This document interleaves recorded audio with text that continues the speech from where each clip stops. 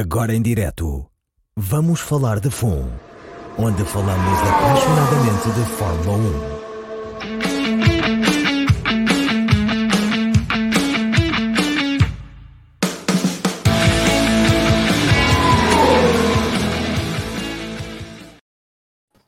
Olá, bem-vindos e bem-vindos a mais um Vamos Falar de FUN. Pedimos desculpa a quem está a ver em direto, mas houve aqui um pequeno atraso por questões técnicas relacionadas com o Brexit, que entretanto já foram resolvidas. O Boris Johnson aproveitou o Bill Gates estar ali em Glasgow e conseguiu pôr a Microsoft a resolver aqui os problemas técnicos, e agora já estamos aqui em direto. Comigo tenho o Vasco, o Pedro Filipe, o Pedro Dias, o João Neto, que é o nosso espião em Brackley, e agora arranjámos um espião em Woking. Temos o João Rodrigues. João, bem-vindo ao podcast. É a primeira vez que estás aqui connosco. Obrigado por teres aceito o convite. Conta-nos um bocadinho sobre a tua paixão pelo desporto automóvel, que eu sei que é mais extensiva do que a Fórmula 1 em si, e também como é que acabaste na McLaren Racing como engenheiro. E agora o João continua com problemas técnicos, a ver se isto se resolve. Está complicada a coisa hoje. Bem, João Neto, vamos começar aqui com o tema do dia primeiro, depois o João, quando entrar, voltaremos a ele. Hoje, como primeiro tema da conversa, queríamos falar sobre os carros de 2022. Começámos a ver já algum feedback nas redes sociais e nos canais noticiosos sobre a experiência que os pilotos estão a ter nos simuladores das equipas, a experimentar estes novos carros. E também o Sr. Pat Symonds veio agora dizer que afinal os carros não vão ser tão lentos como se esperava que fossem. Inclusive ele prevê já que há a possibilidade no final da próxima temporada os carros já estarem ao mesmo nível que os carros deste ano. Como é que vocês na Mercedes estão a ver esta evolução dos carros de 2022 e porque é que tu achas que estamos já num patamar em que os carros poderão estar mais rápidos que os carros atuais, apesar de se ter previsto que iriam estar entre 3 segundos e 3 segundos e meio mais lentos? Assim, não vou entrar aqui em grandes especificidades, mas... Não, conta-nos tudo. Como é? Conta-nos tudo. É por isso que cá venho, não é?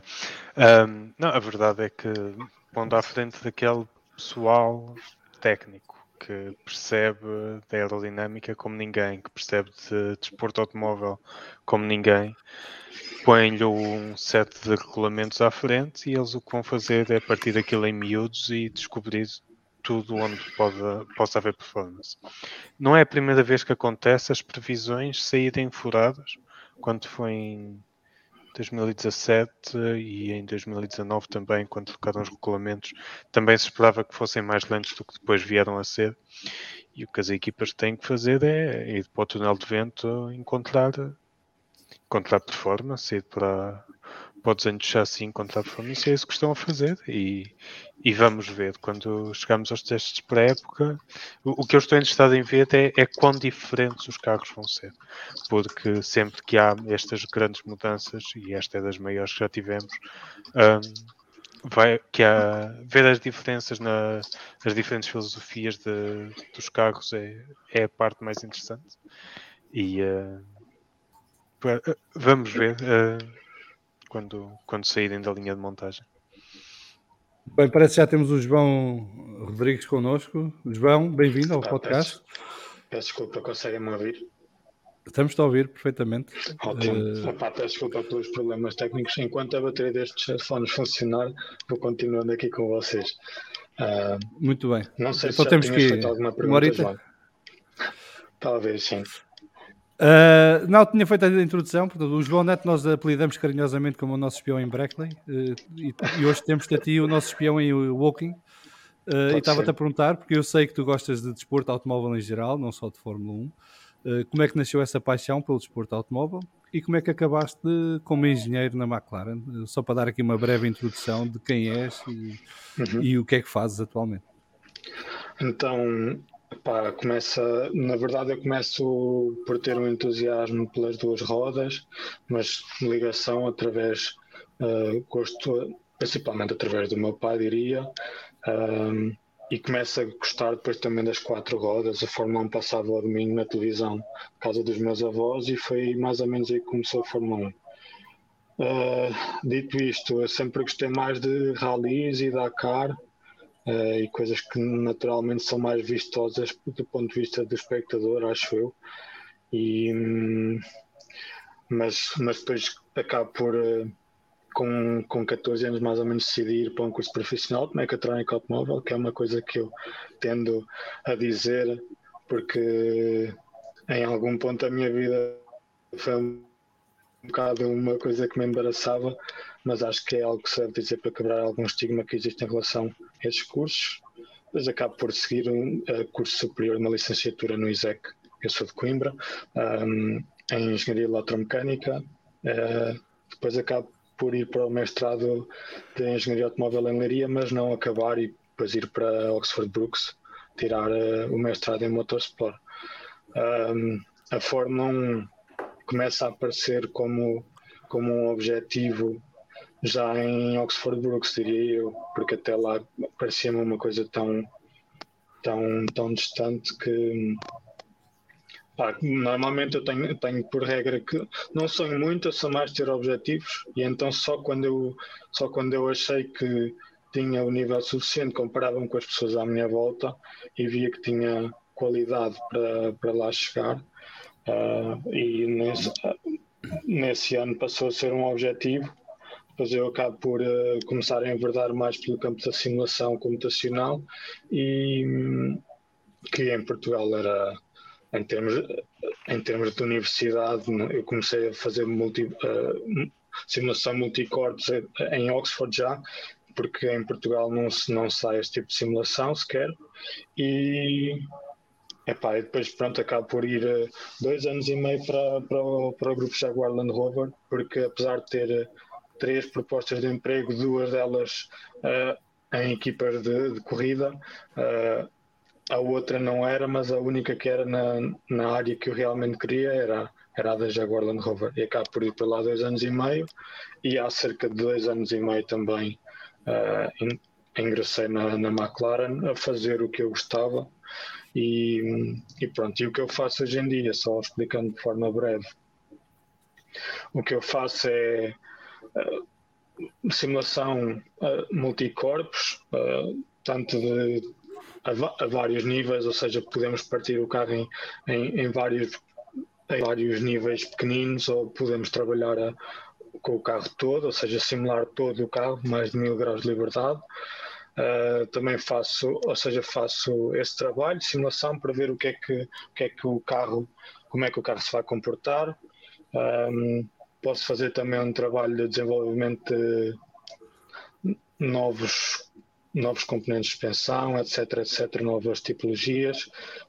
Faço também simulação de elementos finitos, agora nesta altura do ano, entre setembro e mais ou menos janeiro, fevereiro, há muita validação de componente que é preciso ser feita, porque nós queremos pôr o carro na pista. E que mais? Faço muita análise de vibração também. Há muito trabalho que é feito, principalmente o meu trabalho de simulação multicorpos, quando não é para um carro distante no tempo, ou seja, eu já comecei a trabalhar no carro do ano que vem, quase desde que comecei a trabalhar na McLaren, há 2 anos e pouco. E quando não estou a trabalhar em coisas assim distantes, posso estar a trabalhar em problemas que surgem no fim de semana, ou seja, os pilotos vão se queixar de alguma coisa e vai começar um processo de investigação que normalmente passa por mim se for qualquer tipo de problema de vibração ou coisas assim mais complexas que o nosso modelo do simulador não consegue replicar assim tão bem, por ser mais limitado do ponto de vista físico. Passa por mim então, e é esse trabalho que eu faço, assim, de forma muito breve. Se calhar é mais fácil se vocês tiverem algumas questões, eu explicar mais sobre cada coisa. Não sei muito bem até que ponto é que posso falar, não só a nível de acho que o João não tem meia dúzia de perguntas. Técnico.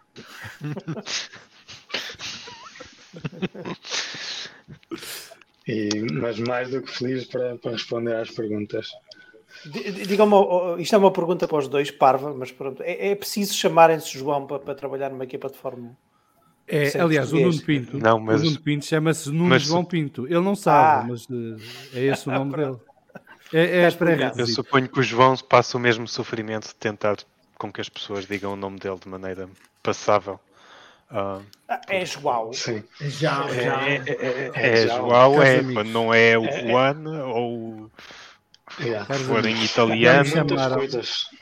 Já me Muitas chamaram de coisas é preciso ter Chihuahua preparado. numa conferência, ok? Portanto, Pá, é. se me chamarem de Chihuahua, saibam que não foi a primeira vez e que tem aqui alguém que vos pode ouvir e ajudar. E pronto. Estás a fazer terapia há quanto tempo depois disso? Ainda Eu estou a tive que recuperar. imprimir numa caneca a fonética do nome para ver se o pessoal aprende. Mas era muito passivo-agressivo. Tens que levar uma t-shirt. Só com É isso. til. Só o tele, exato. João, eu tinha perguntado ao João Neto e também te pergunto a ti agora, portanto, os carros de 2022, quando foram apresentados, falou-se que poderiam ser 3 segundos a 3 segundos e meio mais lentos. O Otmar Sefnauer até falou em mais, 5 segundos, até 5 segundos de diferença. Isto foram previsões feitas na altura, em 2019, quando foram apresentados o primeiro esboço deste novo regulamento. Entretanto, passaram praticamente 3 anos. E o Pat Simmons veio agora dizer que afinal os carros vão começar a temporada mais ou menos a meio segundo dos tempos deste ano, e que no final da próxima temporada, inclusive, já poderão estar mais rápidos que os carros atuais, o que é um bocadinho surpreendente. E ao mesmo tempo, o que temos ouvido da parte dos pilotos, que já fizeram o trabalho de simulador, é que os carros são muito mais difíceis de conduzir que os atuais, sobretudo por causa da questão do downforce e de onde é que o downforce entra no carro, porque parece que vai funcionar de maneira bastante distinta deste ano. E para além disso tem a questão dos novos pneus, que são mais largos e que oferecem outro tipo de condições, seja em entrada, seja em saída de curva, que obriga a adaptar... Desculpa. A parede mais pequena também importa. Sim, exatamente. E que os obriga a ter que adaptar o estilo de condução. Só para que saibas, há uma regra de ouro neste podcast, que é Piquet é Deus e Alonso é Rei. Eu sei que tu já viste algum feedback do Alonso dos tempos da McLaren, não ficaste muito bem impressionado, e estás à vontade de criticar, mas é uma questão de decidir se queres cá vir mais vezes ou não, fica ao teu critério. Mas falando agora, estava a brincar, mas a falar a sério agora. A questão da adaptação aos novos carros, pilotos como o Alonso e como o Max Verstappen e outros vão ter uma vantagem, pelo menos no início desta nova era, porque são pilotos que mais facilmente conseguem encontrar o nível de performance máxima dos carros, apesar das diferentes especificidades dos carros. Portanto, adaptam-se mais rapidamente aos carros do que estarem à espera que os carros se adaptem ao estilo de condução deles. Como é que vocês estão a ver as coisas na McLaren, dentro daquilo que nos podes contar, sem contar nenhum segredo industrial? O João Neto gostava, mas fica para outra altura. Não, eu gostava de outras coisas da McLaren, mas já podemos falar disso depois. Está bem. Mas, João, como é que vocês estão a viver esta transição para os carros de 2022 e como é que tu explicas também um bocadinho, o João já deu aqui uma explicação, mas como é que explicas também um bocadinho o facto dos carros poderem vir a ser ainda mais rápidos do que os atuais logo no primeiro ano? É assim, ou seja, em termos de serem mais ou menos rápidos, é sempre uma luta entre todas as equipas e a FIA. À medida que nós encontramos performance, eles tiram. Ou seja, eles estão constantemente nesse trabalho e nós no outro, ou seja, vai ser sempre assim. Em termos de facilidade de condução ou não, parece-me mais difícil de conduzir, sim, é essa a indicação que nós também temos. Acho que cada vez mais vai haver uma preferência por plataforma aerodinâmica ao invés de ride comfort, ou seja, o conforto do piloto a conduzir. Isso para mim também me parece mais ou menos óbvio e trivial. O que é que se pode dizer mais? Sim, os pneus terem mudado também altera um bocado isso. Obviamente que o conforto do carro vai ser diferente, a estabilidade, acho que vem muito aerodinâmica e é-me difícil. Pronto, eu tento fugir um bocado à conversa de vão ser mais rápidos ou mais lentos, ou quanto é que vão ser mais lentos do que os do ano passado, porque neste momento nós estamos todos ansiosos por saber o que é que cada um vai levar para a primeira corrida e para o primeiro teste. Sinceramente, nós não sabemos muito bem. Sabemos o que é que nós achamos que as outras equipas vão ter, sabemos onde é que nos queremos posicionar, sabemos que queremos surpreender equipas como a Mercedes e a Red Bull, mas não sabemos onde é que eles vão encontrar, então não sabemos se estamos a apontar para o sítio certo ou não, seja em relação a ser mais rápido ou mais lento do que o ano passado. É-me difícil dizer. Também posso dizer que continuamos a encontrar bastante performance no carro, sinceramente. Do deste ano? Mesmo no do ano que vem. Okay. Ou seja, no carro deste ano nós já paramos completamente. Obviamente que há os ajustes naturais entre corridas, mas em termos de desenvolvimento nós não temos feito desenvolvimento nenhum no carro. E diga uma coisa. Sim, fala. Um de cada vez. Vai, Vasco, vai. Não, vai tu, Pedro. Ok. E há bocado estavas a dizer que começaram, que estás a trabalhar no carro do próximo ano há 2 anos e meio. Estás a dizer o carro do próximo ano de cada época ou o carro de 2022? Não, o carro de 2022 em específico, não logo quando comecei, mas mais ou menos nós começámos a ter a ideia um bocado básica que queríamos para o carro e começar a olhar para isso seguramente. Posso dizer uma coisa rápida? Só para dar contexto, este carro era para ter sido introduzido este ano, portanto é normal que as equipas já estejam a trabalhar neles há 2 anos. Sim. Apesar do regulamento ter mudado bastante ao longo do tempo, desde a nossa primeira definição do que seria este carro, como há tanta mudança e tanto espaço para mudar em relação ao carro que corremos este ano e ao 35A, começámos bastante cedo. Não tão cedo, aposto, como Mercedes e Ferrari e Red Bull, porque não temos o mesmo tipo de recursos, mas bastante cedo, bastante mais cedo do que qualquer outro carro, certamente. Vou só aqui mandar cumprimentos ao nosso chat e já continuamos com as perguntas. Aqui um abraço para o Ricardo Frois, que está todo excitado porque é o Grande Prémio do México e ele, pronto, agora está todo pró Sérgio Pérez e, portanto, está com muita ansiedade a aguardar por este Grande Prémio. Um beijinho para a Clara também, que nos cumprimenta a todos e que contamos ter vamos falar de fundo de debrief a seguir ao Grande Prémio do México. E o SDM aqui, um abraço para ele também, a dizer que isto das 19 horas é a hora complicada. Pois nós não nos guiamos pela bola, pois é uma chatice. Volta e meia entra aqui em conflito os diretos com os Champions e Seleção Nacional e não sei o quê, mas pronto, nós aqui é mais Fórmula 1, portanto passa-nos um bocadinho ao lado, mas já sabem que podem sempre ver isto, rever depois no YouTube, no Twitch ou onde preferirem. E também depois está sempre disponível em podcast para que ouvirem quando vos apetecer e quando vos der mais jeito. Mas de qualquer forma, obrigado pela companhia. Vasco, podias fazer uma pergunta ao João? E a pergunta é para os dois Joãos, aos Joões. Nós temos sempre a ilusão de que... Peço desculpa, tenho pedido desculpa ao SDM, não é pela bola, é porque tem as 2 miúdas para tomar conta. Eu percebo, também tenho 2, mas é por isso que para mim começa às 8 da noite, que é para já ter essa folgazinha antes do podcast. Eu tenho uma sugestão SDM, ou restos que se aquecem no micro-ondas, ou então uma coisa que se chama Uber Eats, que entregam. Eles só têm que abrir a porta, recolher a comida e comer, mais nada, assim não chateiam. Estou a brincar, como é óbvio, percebo perfeitamente. Também tem cá o mesmo dilema. A pergunta que eu ia fazer era, todos nós, ou pelo menos eu tenho a ilusão de que sempre que existe uma mudança de regulamentos possa existir outra Brown, outra situação como a da Brown em 2009. Vocês acham que este regulamento abre com uma bola daquelas de chumbo? Acho que sim. Acho que sim.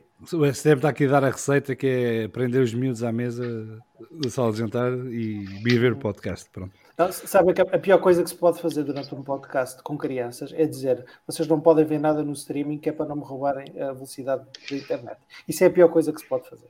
Bom, mas continuando. Acham que existe margem nestes regulamentos para surgir um unicórnio, chamemos-lhe assim, e que não esteja à espera, que não seja um dos três grandes, Mercedes, Red Bull e Ferrari? Não faço ideia. Pronto, lá estás tu. Opa, não é a minha área, eu... Está bem, mas tens opinião. A minha opinião é que os regulamentos nunca são à prova de bala. Já vimos isto são muito feitos mais do que pelo uma vez. mestre do gajo. Aliás, a McLaren, Pronto, a e McLaren depois, fez uma dessas este ano. antes Pois desse mestre, houve outros mestres que tinham desenhado os regulamentos que esse mestre abriu ao meio, não é? Sim, claro. Felizmente é assim, não é? Exato. Eu acho que há de haver lá espaço de manobra. O que é que se vai encontrar, não sei. Mas o que me parece eu a acho mim, mais ou menos o antes de mesmo. passar ao João Rodrigues, o que me parece a mim é que estes regulamentos, pelo menos comparando com as anteriores alterações regulamentares, foram feitos de maneira mais apertada para evitar que houvesse esse tipo de zonas cinzentas. Obviamente que as equipas vão descobrir sempre zonas cinzentas, mas evitar que seja uma zona cinzenta tão dramática como foi o Double Diffuser em 2009, por exemplo. João, vocês sentem isso? Tu que já estás a trabalhar no carro 2022 na McLaren? É assim, pronto, eu acho que é impossível ser à prova de bala, é o que eu acho. Acho que nós já tentámos coisas que são um bocado fora da caixa, outras equipas terão tentado muito mais, provavelmente.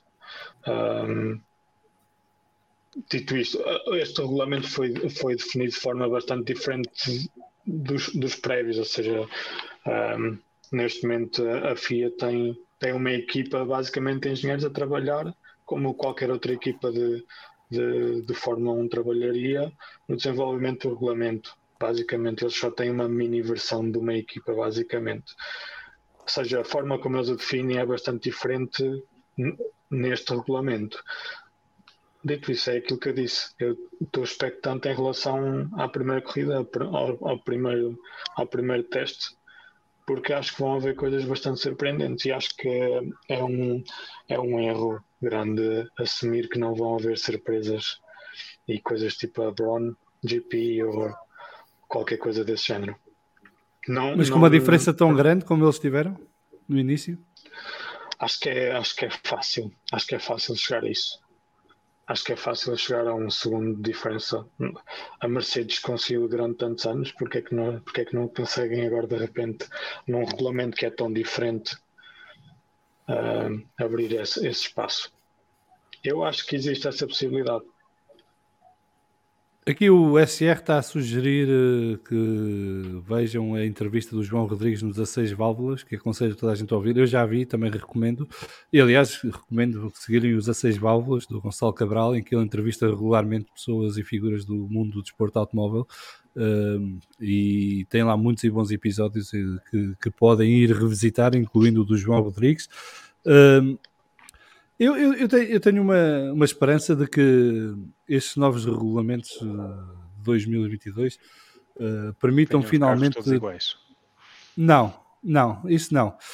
Até porque eu odiaria ver isso na Fórmula 1, porque acho que era a antítese do que é a Fórmula 1. A Fórmula 1 não é para igualdades, a Fórmula 1 é para explorar continuamente performance e melhorar essa performance e as equipas terem... Aliás, para mim isto funcionava de forma muito diferente. Eu dava liberdade completa às equipas dentro de um limite de tokens que cada equipa decidiria como é que gastava, onde e quando, como e quando. Porque eu acho que a inovação é que faz a Fórmula 1 destacar-se e ser o pináculo do desporto automóvel, e com a inovação vir esta tal melhor performance que permite ter resultados melhores e conseguir ganhos que os regulamentos não prevêem sequer. E enfada-me muito que a FIA tenha um papel de censura nestas coisas, que a abordagem seja de castigar em vez de liberalizar. Portanto, se a McLaren descobre uma maneira diferente de ganhar performance com um difusor na parte traseira, na forma como desenha o carro aí, não, se for julgado que está na zona cinza dos regulamentos, eu acho que a FIA deve deixar as outras equipas tentarem explorar a mesma solução, não é cortar a solução e acabar com ela. Mas isso é a minha maneira de pensar e como é que eu gostaria que fosse a Fórmula 1. Mas a minha esperança é que permita finalmente termos lutas com carros muito juntos e, portanto, situações como a que tivemos no México, mas que permitissem luta direta entre os pilotos, não é? Porque o que nós vimos no México foi que nem o Max conseguia chegar-se ao Lewis para ultrapassar, nem o Lewis conseguia chegar-se ao Max para ultrapassar, apesar de estarem ali em menos de um segundo um do outro. Isso é giro vê-los a menos de um segundo do outro, mas é giro se houver uma tentativa de ultrapassagem em algum momento. Se os gajos estão ali continuamente impedidos de se ultrapassar por causa do ar sujo, da turbulência, do raio que o parta, ao fim de umas voltas deixa de ser giro, passa a ser exasperante, porque vivemos na contínua expectativa de algo que não se vai passar. E eu não espero que os carros estejam iguais ou que estejam... Gostava que os carros estivessem todos no mesmo segundo. Acho que isso, para mim, seria o ideal. Os 20 carros conseguirem caber num segundo em termos de performance. Porque isso permitiria que vários pilotos pudessem lutar pelo campeonato do mundo, apesar de não terem o carro mais rápido. Porque eu acho que quem tiver um carro que esteja a meio segundo mais rápido, com arte e engenho, consegue imiscuir-se na luta pelos campeonatos. Portanto, isso era o que eu gostava que houvesse. Mas não sei se isso vai acontecer, porque eu começo a perceber é que, obviamente, temos que esperar pelos primeiros testes, e já vamos falar desses testes, porque saiu esta semana um rumor de como é que esses testes vão decorrer. Mas eu gostava que houvesse esta maior proximidade dos carros e que permitisse esse tipo de batalha em pista, sem os carros perderem tanta performance nas tentativas de ultrapassagem uns aos outros. Vocês acham que isso é possível? Só dar a minha opinião muito rapidamente. O problema é que eu acabo por achar, aquilo que estás a dizer, que há um problema, ou seja, eles fecham o regulamento para tentar que todas as equipas corram o mais próximo possível. Não só a nível de distância, como em termos de tempo, que estejam mais dentro do mesmo segundo. Que é o que depois nós também, enquanto fãs de Fórmula 1 que gostam da parte de engenharia também, não gostamos, porque tira liberdade às equipas. Mas só que a verdade é que isto vem tudo na consequência de tentarem tornar a Fórmula 1 num espetáculo mais apetecível, digamos assim, com mais lutas, e também sempre com a componente de segurança, que eles alegam sempre, obviamente. Mas se deixarem que seja divertido para os engenheiros, vai acabar por deixar de ser divertido para... Sim, mas eu quando digo a história do segundo, não é forçosamente. A minha esperança é que as equipas consigam encontrar soluções individualmente para estar nesse mesmo segundo. Não é por obrigação. Sim. Porque eu quero é que os engenheiros continuem a desenvolver os carros. Quem é que ia falar? Diz, Pedro. Eu tenho esperança é que, com o efeito a filosofia do carro e o efeito solo, possamos não só ter os carros próximos, como tu dizias, para que os pilotos façam a diferença. E nesse aspecto, o que o João estava a referir há bocado, eu vou voltar a isso, era interessante, a questão do conforto. Mas que os pilotos possam fazer diferença, mas que as pistas possam fazer mais diferença. Um pouco o que vemos agora entre as equipas do meio do midfield, acontecer na frente, ou seja, de um circuito para outro, os protagonistas sejam completamente diferentes, ou bastante diferentes. E eu gostava de saber também se acham que isso pode acontecer, e se de facto o efeito solo pode ter, e a forma como o carro é desenhado pode ter mais esse efeito de permitir que haja mais diferenças entre os circuitos. Se bem que hoje há, mas quer dizer, o domínio da Mercedes e da Red Bull é tão evidente que a questão que se põe é mais entre qual delas beneficiará mais. E a questão que o João referiu, que é interessante, que não tinha pensado nisso, ou não tinha essa noção, é que ele dizia do conforto do piloto.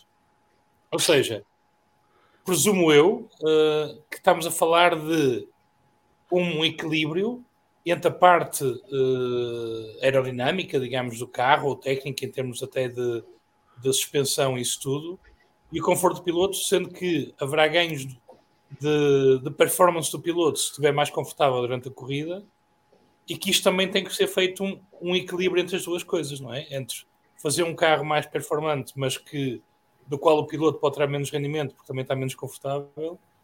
Presumo que seja um bocado essa a questão, não é, João? Sim, ou seja, só tentando explicar de forma relativamente simples, ou seja, nós quando trabalhamos com... hoje em dia a Fórmula 1 é basicamente, vamos dizer, 70% aerodinâmica. Então o que nós queremos aqui manter é a plataforma aerodinâmica o mais constante possível naquilo que nos dá a maior performance. Ou seja, nas retas todos têm downforce, o problema é as outras condições todas. É quando começamos a meter volante à mistura, quando começamos a meter rotação do carro à mistura, ventos de trás e de frente, e isso é o problema. Ou seja, o que nós queremos sempre é controlar esta plataforma aerodinâmica, que é o carro, para estar constantemente na mesma posição. Isso seria o ideal. E aquilo que acontece é que antes nós tínhamos algumas limitações, mas por causa também da altura do pneu, antes o conforto do piloto acabava por estar sempre lá, porque nós tínhamos sempre uma mola em série com todas as outras, que seria muito, ou seja, a rigidez da mola, que é o pneu, era muito baixa, e na prática nós começamos a ter cada vez menos mola no pneu no ano que vem, e começamos também a explorar outros conceitos, outras filosofias que se calhar necessitam de mais estabilidade desta plataforma aerodinâmica do que precisavam até agora. E daí é esse trade-off que eu estava a falar, de se calhar perder um bocado do conforto do piloto e ganhar na performance do carro em si, de forma pura e dura. Agora esqueci-me qual é que era a outra pergunta, Pedro, peço desculpa, a primeira que me fez. Se poderá haver uma diferença sobre já sei. Pronto, é assim, em relação às diferenças entre circuitos, aquilo que acontece neste momento, eu acho que se nós virmos as equipas do meio e de trás balançam mais entre circuitos, ou seja, estou a incluir McLaren e Ferrari e tudo abaixo, balançam muito entre circuitos porque sofrem com essas condições não ótimas a nível da aerodinâmica que eu estava a falar, ou seja, graus de direção, entradas em curvas e rotação do carro em relação àquilo que é a direção do vento, etc. Sofrem muito com isso. Aquilo que aconteceu basicamente foi que a Red Bull e a Mercedes neste momento são muito mais rápidas do que todos os outros, de forma muito mais constante, porque se deixaram levar por aquela luta de ganhar o campeonato e acabaram por se tornar em carros extremamente competentes em todas as situações. Daí os outros andarem mais para cima e mais para baixo, mas eles estarem constantemente lá em cima. Ou seja, eles foram incapazes de encontrar performance em todas as condições e os outros não. É isso que acontece. Temos aqui uma pergunta do Nuno Pimentel. Diz, João. Só para acabar, ou seja, quanto mais vier do fundo plano, em termos aerodinâmicos, eu acho que mais constante será essa performance, na minha opinião. Mas eu também percebo pouco da aerodinâmica, sou sincero. Aqui o Nuno Pimentel deixa-nos uma pergunta e um abraço para o Nuno, está nos Açores e, portanto, é companheiro de viagem do Pedro Filipe. Agora mais a sério, quanto do orçamento é gasto no desenvolvimento de aerodinâmica e desenhos de asas, etc. Vocês têm noção disso, Joões? Eu sei que o nosso departamento de aerodinâmica emprega muita gente. Tem recursos de IT dedicados, tem gente de software dedicados, tem um edifício cheio de gente que deve ser muito bem paga para fazer o que faz. Para conseguir, lá está, como o João estava a dizer, para conseguir encontrar performance em todas as condições e sacrificar o menos possível noutras, encontrar o balanço. Não sei quanto é que gastam, mas é muito, porque é o que o João estava a dizer, grande parte do sucesso hoje em dia vem da maneira como o carro trabalha o ar. É isso, basicamente. Não há muito mais a acrescentar. Basicamente é isso. Tem muita gente. O grupo de aerodinâmica tem muita gente. E cresce, e cresce, e cresce. E parece que não quer gente suficiente, sinceramente. Eu já li uma entrevista, já não lembro quem é que dizia que os próximos 3 anos vão ser 3 anos de aerodinâmica pura e dura. Há o congelamento dos motores, portanto o motor vai deixar de ter tanta influência na performance dos carros, porque já está balizado, não é? Todas as equipas já sabem o que é que os motores conseguem ou não deixam de conseguir, e que vai ser precisamente nessa parte aerodinâmica que se vão produzir os resultados mais visíveis, sobretudo ao nível dos detalhes. Portanto, dentro do tal regulamento mais apertado, há muitos detalhes que podem ser trabalhados e, portanto, presume-se que a parte aerodinâmica continua a ter a preponderância não só orçamental, mas também em termos de foco das equipas durante pelo menos as próximas 3 temporadas, enquanto esperamos pelos novos motores. Há bocado falávamos dos testes de inverno. Pedro Dias, queres fazer uma pergunta? Quero fazer 2, se me deixares. É lá. Uma é uma questão trivial, é uma curiosidade. Quando se fala que os carros vão ser 5 segundos mais lentos ou 1 segundo mais lento, estamos a falar em relação a que circuito, não é? Porque isso pode variar muito de circuito para circuito. Em média. Existe algum padrão? Acho que é média, sim. É a média. Varia de circuito para circuito, mas a média era esse valor. E neste momento a média está entre meio segundo e 1 segundo, pelo que eu percebi do Pat Simmons. Mas já se fala que, porque as equipas continuam a trabalhar e a gastar milhares de horas nisso, que poderá nem ser essa a diferença no início do campeonato. Poderá situar-se no meio segundo ou menos. E quando dizem que o novo carro vai ser mais difícil de conduzir para os pilotos, isso quer dizer o quê? Mais difícil em que situações, em que contexto? É mais imprevisível? É mais desconfortável? Não, é na entrada e saída de curvas, na aceleração do carro, na gestão dos vários componentes, porque tem que mudar o estilo de condução. Eles estão habituados a um estilo de condução que tem que ver com estes carros atuais. A história dos pneus serem mais largos, os bons podem corrigir se estiver enganado. Mas eu, pelo que li, tem a ver com isso. Tem a ver com a entrada e a saída de curvas, sobretudo, porque eles não podem fazer o mesmo ataque às curvas que fazem com os carros atuais, porque o carro funciona de maneira diferente e, portanto, eles não conseguem aguentar o carro. E depois tem que mudar o estilo de condução para ter a performance do carro com base nas características específicas destes novos carros. E isso faz com que... Portanto, vamos se calhar ter meia dúzia de Daniel Ricciardo para o ano. E que no início vão andar ali um bocado à nora até encontrar um equilíbrio com o carro. Depende dos simuladores, não é? Da capacidade, da qualidade dos simuladores de cada equipa.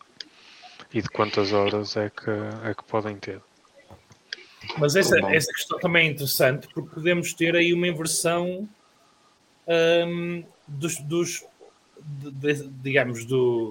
da performance dos pilotos. Portanto, temos de ter pilotos que se adaptarão melhor a esses carros, estão mais adaptados ao estilo de condução deles, do que outros que se calhar hoje são dominantes, mas terão problemas com o estilo de condução do carro. Latifi campeão do mundo 2022, pessoal. Essa é a minha divisão. Não era o Bottas? O Bottas foi para a Alfa. Era campeão do mundo, pá. Foi para a Alfa Romeo, já não é? Estragou o arranjinho. Eu não sei. Aqui o SDM diz que no... Da Williams. Nunca sei. Já lá vamos. Aqui o SDM diz que no orçamento da Toro Rosso em 2018, só para pessoal e material em aerodinâmica, os valores rondavam 1/4 do orçamento, mas foi o único que ele encontrou. E, portanto, não sabe. E que o orçamento de 2018 da Alfa Tauri, então Toro Rosso, era 190 milhões de euros. Já abri daqui a pasta das finanças, pá. Abre aí o folder, vai lá buscar os e-mails secretos. Por acaso acho isso esquisito, porque a AlphaTauri depende muito da Red Bull e acaba por receber bastante informação deles também. Ou seja, parecem valores demasiado grandes para uma AlphaTauri ou para uma Toro Rosso, primeiro que tudo, Sim, não, 190 milhões. porque Eles não podem eu acho, copiar, não é? eu acho que pode fazer sentido porque eles na altura trabalhavam os dois carros em conjunto e portanto eles podiam ter aqui uma divisão de recursos entre as duas equipas que depois funcionavam para as Podia duas ser equipas. financiado, exato, porque têm o limite de horas que podem usar, não é? E podiam estar a usar as horas da Toro Rosso. Toro Rosso, desculpa.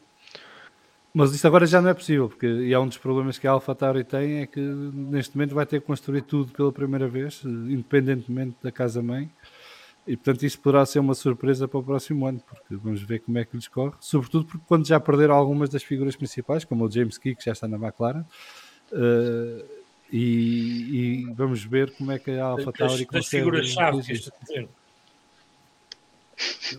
Sim, para ser mais literal. Aqui o Vasco está na idade do obscurantismo, não dá para ver, mas aqui está o Vasco. Já aqui estou. Eu estava a dizer, Mudou os pouco a testes imagem, Vasco. Opa, sabes, não há milagres. vamos lá ver se agora que vamos falar dos testes de inverno. Portanto, Muito os testes bem. de inverno saiu um rumor esta semana que pronto, já se sabe que vão ser 2 semanas, uma em Barcelona, outra no Bahrein. Andou-se aqui, não vai para 4 dias, vai para 3 dias de duração de cada semana de testes. Parece que finalmente vão ser 3 dias em cada. Só serão televisados os testes do Bahrein. Os testes de Barcelona não serão transmitidos em direto. Uma das justificações, para além de que o Bahrein pagou mais para ter esse privilégio de ter os testes, que eu acho que é perfeitamente legítimo da parte da Fórmula 1, aquilo é um negócio, não é uma caridade. A questão é que parece que a Fórmula 1 não está muito confiante na primeira semana as coisas corram assim tão bem, porque basicamente vamos ter 10 carros novos em pista com os novos regulamentos e poderá haver aqui alguns problemas e portanto eles preferem encarar o teste de Barcelona mais como um shakedown para as equipas e não ter grandes expectativas aí, e só no teste 2 no Bahrein é que poderemos então ver onde é que cada equipa está realmente. Ou seja, eles querem evitar aquilo que aconteceu em 2014 com a McLaren Honda, sobretudo. Não querem passar Mas não foi o vergonha. único. Vão fazer um teste aos rebites. Para saber se está tudo bem Não, mas rebitado. eu como sigo a Fórmula 1 há mais tempo que o Drive to Survive, quando em 2014 fizeram a transmissão em direto dos treinos de Barcelona, ok? E a dada altura não havia carros em pista porque as equipas estavam todas com problemas para resolver, menos a Mercedes. E a Mercedes não estava em pista porque já não precisava, sabe, já tinha feito o programa. E eles tinham os gajos da Sky Sports a falar uns para os outros 8 horas por dia. Enche chouriços. E portanto acho que é uma boa decisão e acho que faz sentido, e até para a própria proteção das equipas, porque isto para as equipas imagina que chegas a Barcelona e 2 outras equipas o carro não anda, por qualquer razão, porque a montagem é feita e aquilo vai para a pista e não funciona. Em termos de prejuízo de imagem das equipas junto de patrocinadores e fãs, é terrível. E portanto acho bem que a Liberty queira proteger os seus bens mais valiosos, são as equipas e os pilotos. O SR está a perguntar se vai haver público em Barcelona, que não ficou claro nas notícias. Eles nunca anunciam logo que vai haver público, mas normalmente há sempre público e dá para comprar bilhete para ir ver os testes de inverno. Aliás, o Vasco e eu estamos a planear dar lá um pulo para o ano, se tudo correr bem, que é em final de fevereiro. Mas há esse risco, não é? Vocês antecipam isso nas equipas, Joões, de que o carro poderá acontecer um Williams, por exemplo, o carro não ficar pronto a tempo do primeiro teste e terem que perder um dia ou 2. Até porque hoje em dia, eu não sei como é que vocês estão a funcionar nas equipas, mas por exemplo, um dos problemas que começa a haver, para quem não está tão bem informado, tem a ver com chips e a produção de chips e tudo isso, esse material informático começa a escassear no mercado porque a China não está a produzir nas quantidades normais por várias razões. Isto poderá ter algum impacto também na Fórmula 1, porque vocês são tão dependentes da parte informática e da tecnologia que poderão chegar à altura e não ter o suficiente para poder montar o carro logo quando precisam. Por exemplo, a comprar servidores em vez de um mês ou 2, é com 6 meses de antecedência agora, se precisamos de maquinaria nova. Já está a ter algum impacto, mas isto deve ser em todas as empresas que precisem de hardware dedicado. Quanto o carro não estar pronto, há sempre ou peças que só são feitas uma e reza-se que o carro não bate e não parte. Há sempre, não é? Quando estás a fazer peças de uma especificação ou que sabes que não vão ser precisas muitas, ou por que razão seja, há sempre o risco de teres que parar o carro na garagem. Eu tive um colega meu de software que 2014, 15, não sei, nos testes de Barcelona, mandaram-no para Barcelona com uma mala debaixo do braço para levar umas peças. Porque precisavam das peças na pista, não tinham ninguém para ir, mandaram um e-mail a perguntar quem é que queria ir a Barcelona e ele foi. Quem quer ir tomar café a Barcelona? Vestiram-lhe um fatinho da Hugo Boss e não sei o quê, para ele ir assim jeitozinho, e lá foi ele. E foi em business ou económica, sabes? Acho que foi em económica. Deve ter sido em business, que é para levar mais peso na mala. Para os carros do novo ano, eu sei que começaram a trabalhar no carro muito mais cedo do que é normal aqui. A nível de produzir peças mesmo, para não acontecer nada. E não nos esqueçamos que a primeira vez que o carro anda normalmente não é nos testes pré-época. As equipas fazem o shakedown antes ou filming day. Desculpa. Não, as equipas ligam o motor. Não, mas eles ligam todos o motor em casa, não é? Ligado ao motor, ok. Mas este ano acho que foi. Este ano houve bastantes que não fizeram. Mas o ano passado. Tipo vocês. O ano passado. Sim, nós foi uma das razões pelo qual o teu novo chefe foi promovido. Foi? Lateralmente. Ok. Sabes mais do que eu. Mas, normalmente. Estás na antecâmara de tareia que vais levar a seguir, João. Estamos a falar do James Ellison. Mas foi um facto. A Mercedes chegou ao Bahrein sem ter ligado o carro e posto em pista uma vez. E foi um dos problemas que nem as rodas lá tinham metido, nem sabiam se iam caber nem nada. Olha, vi-se o resultado disso no Mónaco.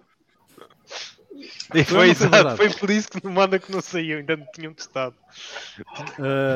Mas foi verdade, não tinham posto o carro em pista antes de começar o teste pré-temporada. Ainda não tinham posto o carro em pista, isso é verdade. Eu acho que há duas pessoas que acham que esta medida de não transmitir os primeiros testes veio muito tarde. É o Alisson e o Paddy Lowe. É assim, eu gosto muito do James Allison, portanto não misturo o James Allison com o Paddy Lowe, ok? Acho que o James Allison teve um ano horrível no início deste ano, correu-lhe mal a coisa, não sei porque que razão é que foi, e depois segundo o João pediu para sair e mudar para fazer outras coisas.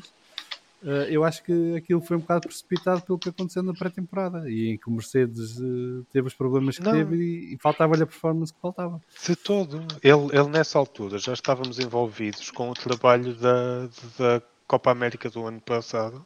Portanto, quando foram os testes pré-época, estava a acabar a campanha. Não digas Copa América que a malta pensa que é futebol. Da America's Cup. Da America's Cup, desculpa. Ele esteve muito envolvido no trabalho da campanha anterior e já estava a ser planeado, de certeza, ele mudar. Não foi de todo por causa Mas eu não questiono isso. Eu acho que precipitou a coisa para ser mais rápida ainda. Acho que... Não. Mas pronto, mas aí, vocês na Mercedes agora também já dizem que o Andy Cowell ter saído não tem nada a ver com o facto dos motores estarem com mais problemas que o normal. Portanto, aquilo nunca é culpa de ninguém na Mercedes, as coisas acontecem. A culpa é da equipa, não é de uma pessoa sair ou entrar.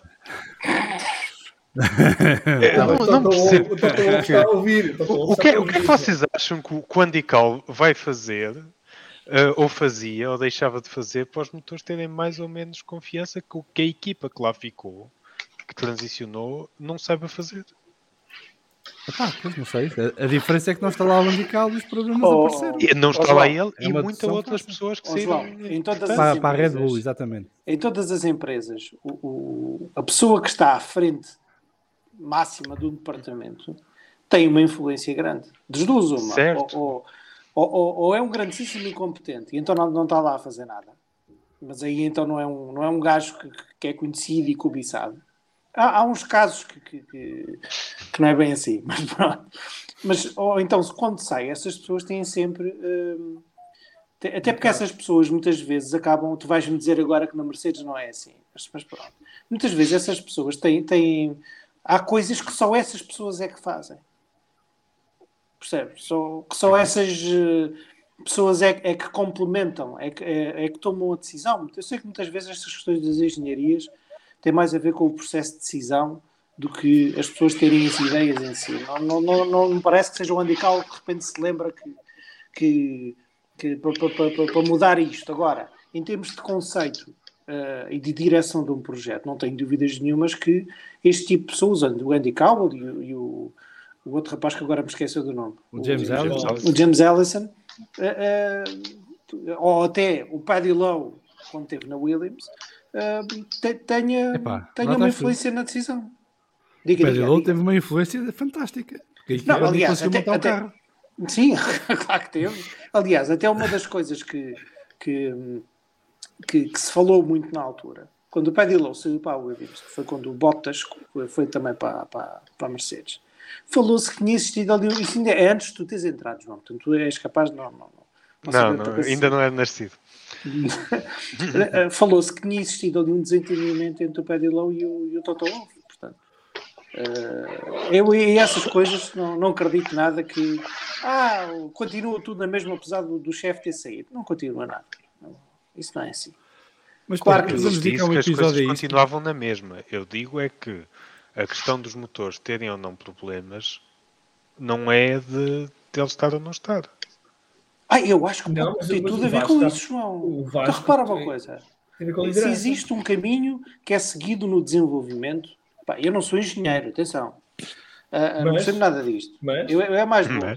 Não, é mais burro. Não, eu é viagens. Pronto. Se existe um caminho de desenvolvimento que é seguido para atingir determinado nível de performance e se, de alguma forma, esse caminho é mudado sem medir convenientemente o impacto que isso tem na reliability, falta uma palavra em português. Fiabilidade. Exatamente, na fiabilidade, acaba por ter um impacto. Portanto, acho que isso não é nada direto o que estás a dizer, João. Ok, já chega a dar porrada no João. Vamos falar agora com o outro João um bocadinho. Não, vamos fazer um intervalo. Não, mas eu gostava de ouvir o Pedro Dias hoje está no... O Pedro Dias hoje está no momento em que mudamos de tema e ele tem uma pergunta para o tema anterior. Portanto, Pedro Dias, diz lá. Queria perguntar ao João Rodrigues, já que estamos a falar destas questões da liderança e isso tudo, uma das coisas que se fala na McLaren é que o espírito de equipa está muito diferente, que as alterações que o Zac Brown e as pessoas que o Zac Brown trouxe e que neste momento a equipa está com muito mais espírito de equipa, muito mais motivação. Podes usar um bocado a tua vivência dessa situação? Sim. Para mim, desde que o Zac Brown traz também consigo, passado um tempo, o Zagel. Eu entro praticamente, acho que um mês antes do Zagel, qualquer coisa assim. E há uma mudança um bocado grande no espírito da equipa, logo por aí. Mas eu acho que aquilo que acontece é que começa a haver um bocado um espírito de equipa maior quando começa a haver também uma noção de projeto. Quando começa a deixar de haver tanto criticismo, se calhar, destrutivo, e quando começa a haver mais nós queremos chegar até aqui neste ano e vamos fazer estes passos. Quando começa a ser mais concreto aquilo que nós temos que fazer, quando começamos a ter pilotos como o Sainz e como o Lando, que fazem parte do projeto, e obviamente depois o Sainz acabou por sair para a Ferrari, mas que ele fazia também muito parte desse plano, e há entendimento de parte a parte de que nem sempre nós vamos estar lá em cima, mas vamos fazer um percurso para lá chegar. E há um bocado quando nós nos sentimos todos parte desse projeto de voltar a ganhar corridas, que começa a haver um espírito cada vez mais de equipa. Obviamente, depois há outra coisa que acontece mais recentemente, que foi a vitória, que nada ganha isso. Não há nenhuma mudança na direção que dê o ânimo ou a mudança completa de mindset, digamos assim, que traz uma vitória numa corrida. Portanto, sim, tem sido um crescendo, mas eu acho que trazer o Zak Brown, trazer o Seidl, o James Key também um bocadinho, beneficia muito a equipa. Olha, uma pergunta para ti, que por acaso aqui há tempos lembrei-me e depois não consegui ver. O Peter Prodrome continua, não é? Sim. Continua a ser o líder da parte aerodinâmica. Sim. Daí o nosso design a nossa última filosofia da aerodinâmica ter sido tão colada à Red Bull, digamos assim. Um bocado por Pois causa bem, da escola Newey. Da escola que ele traz. Sim. Que Ah, não é porque assim uma tão das coisas... aclamada dentro da McLaren, digamos assim. Não, mas uma das coisas que o Zac Brown falou já há uns 2 anos atrás, eu lembro de ver uma entrevista dele em que ele dizia que um dos problemas que ele encontrou quando chegou à McLaren é que não havia uma cadeia de comando definida. Basicamente havia chefes de secção que não falavam entre si, não reportavam entre si, nem tinham a tal accountability, não é? Portanto, aquilo... E deixava depois o resto dos membros da equipa, do staff, um bocadinho à nora, porque não sabia a quem é que reportava, que direção é que tinha que seguir, se tinha que fazer o que dizia A, B, C ou D. E isso foi uma das coisas que o Seidl corrigiu rapidamente quando chegou, certo? Sim, houve alguma reestruturação, isso houve, mas na prática houve bastante reestruturação. Não aconteceu logo toda de uma vez, não aconteceu toda. Também há um pouco depois de jogo de quanto é que se pode mudar de uma vez, que depois acabam por tirar vantagem de coisas como a pandemia ou dificuldades económicas para fazer reestruturações, verem-se livres desta pessoa e daquela e acabar por reestruturar um bocado as coisas lá dentro. Mas sim, essa reestruturação existiu, e principalmente aquilo que existiu mais foi deixar bem clara essa estrutura, mais do que reestruturar em si. Houve muitas sessões de esclarecimento sobre essa estrutura e sobre como é que as coisas deviam acontecer. Muito bem. E isso acontece com o Seidl. Já lá vamos só aqui fazer o fórum TSF rapidamente, que é para esvaziar aqui o conteúdo, que é para não ficarem aqui chateados connosco. O SM dizia que o Titanic era arrebitado e olha o que deu. O SR disse que nos vemos no... Desculpa? Se tivesse feito um filming day, não ia para o fundo. Pois, se calhar.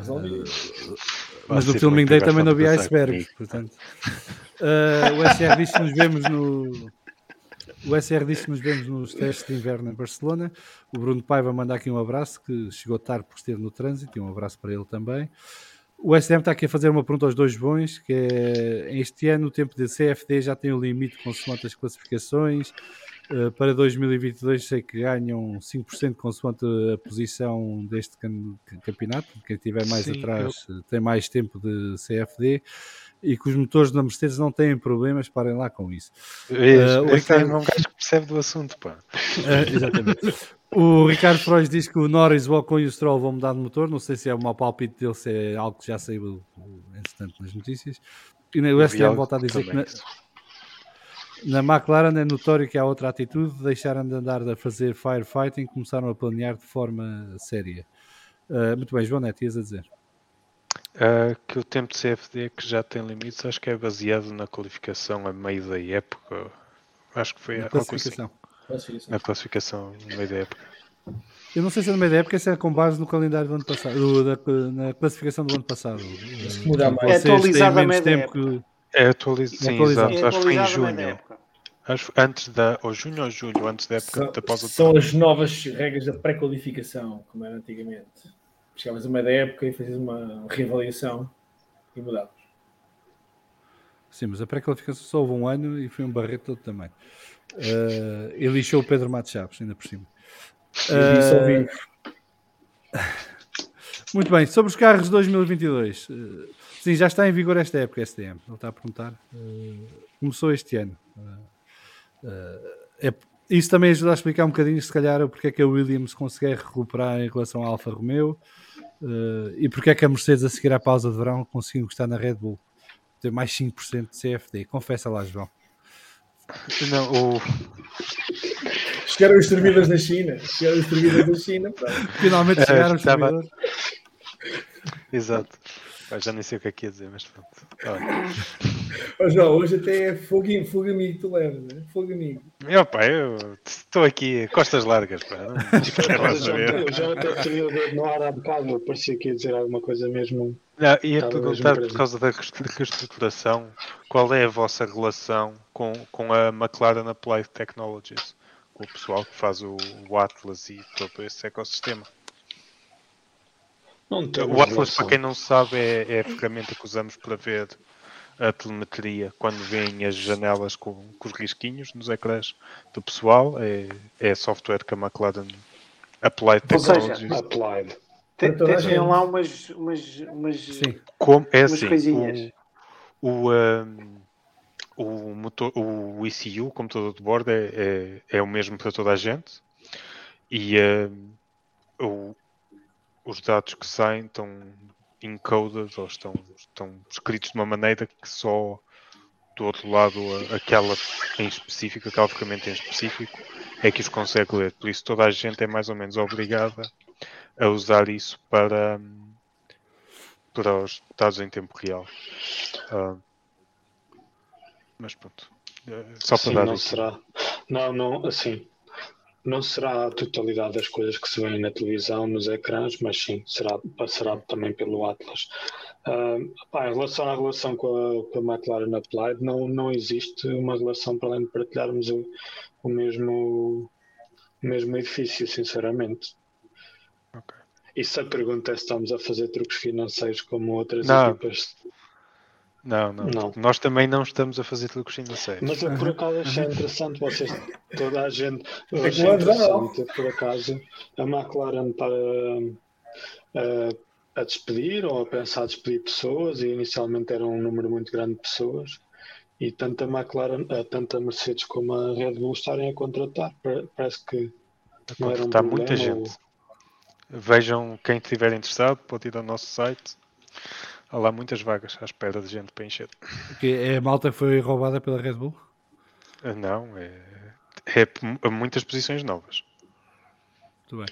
Não é só para substituir gente que saiu. Não é para fazer barcos à vela, não? Algumas são. Okay. As que dizem Applied Science à frente ou são para isso, ou para desenhar sapatilhas. Porque não foi muito publicitado, mas o moço que quebrou o recorde dos 400 metros de barreiras, o norueguês, que partiu o recorde por um segundo, que foi uma absurdidade, tinha sapatilhas feitas aqui em Brackley. E como é que se chama a marca? É da Nike. Ou com a Adidas. É uma parceria com a Nike? Sim. É com a Adidas. É igual, ou a Puma, foi uma delas, não sei. A Mercedes até trabalha com a Puma, mas pronto. É com a Puma, acho eu. Isso deve ser com a Puma. É que a sua piada, a Mercedes ser patrocinada pela Puma na Fórmula 1 e depois andar a fazer sapatilhas para a Adidas, não é? Tinha piada, mas não, acho que foi com a Puma. Deve ter sido com a Puma. Não. Muito bem, em relação aos carros de 2022 ficamos por aqui. Vamos aqui rapidamente ao nosso momento Flamingo.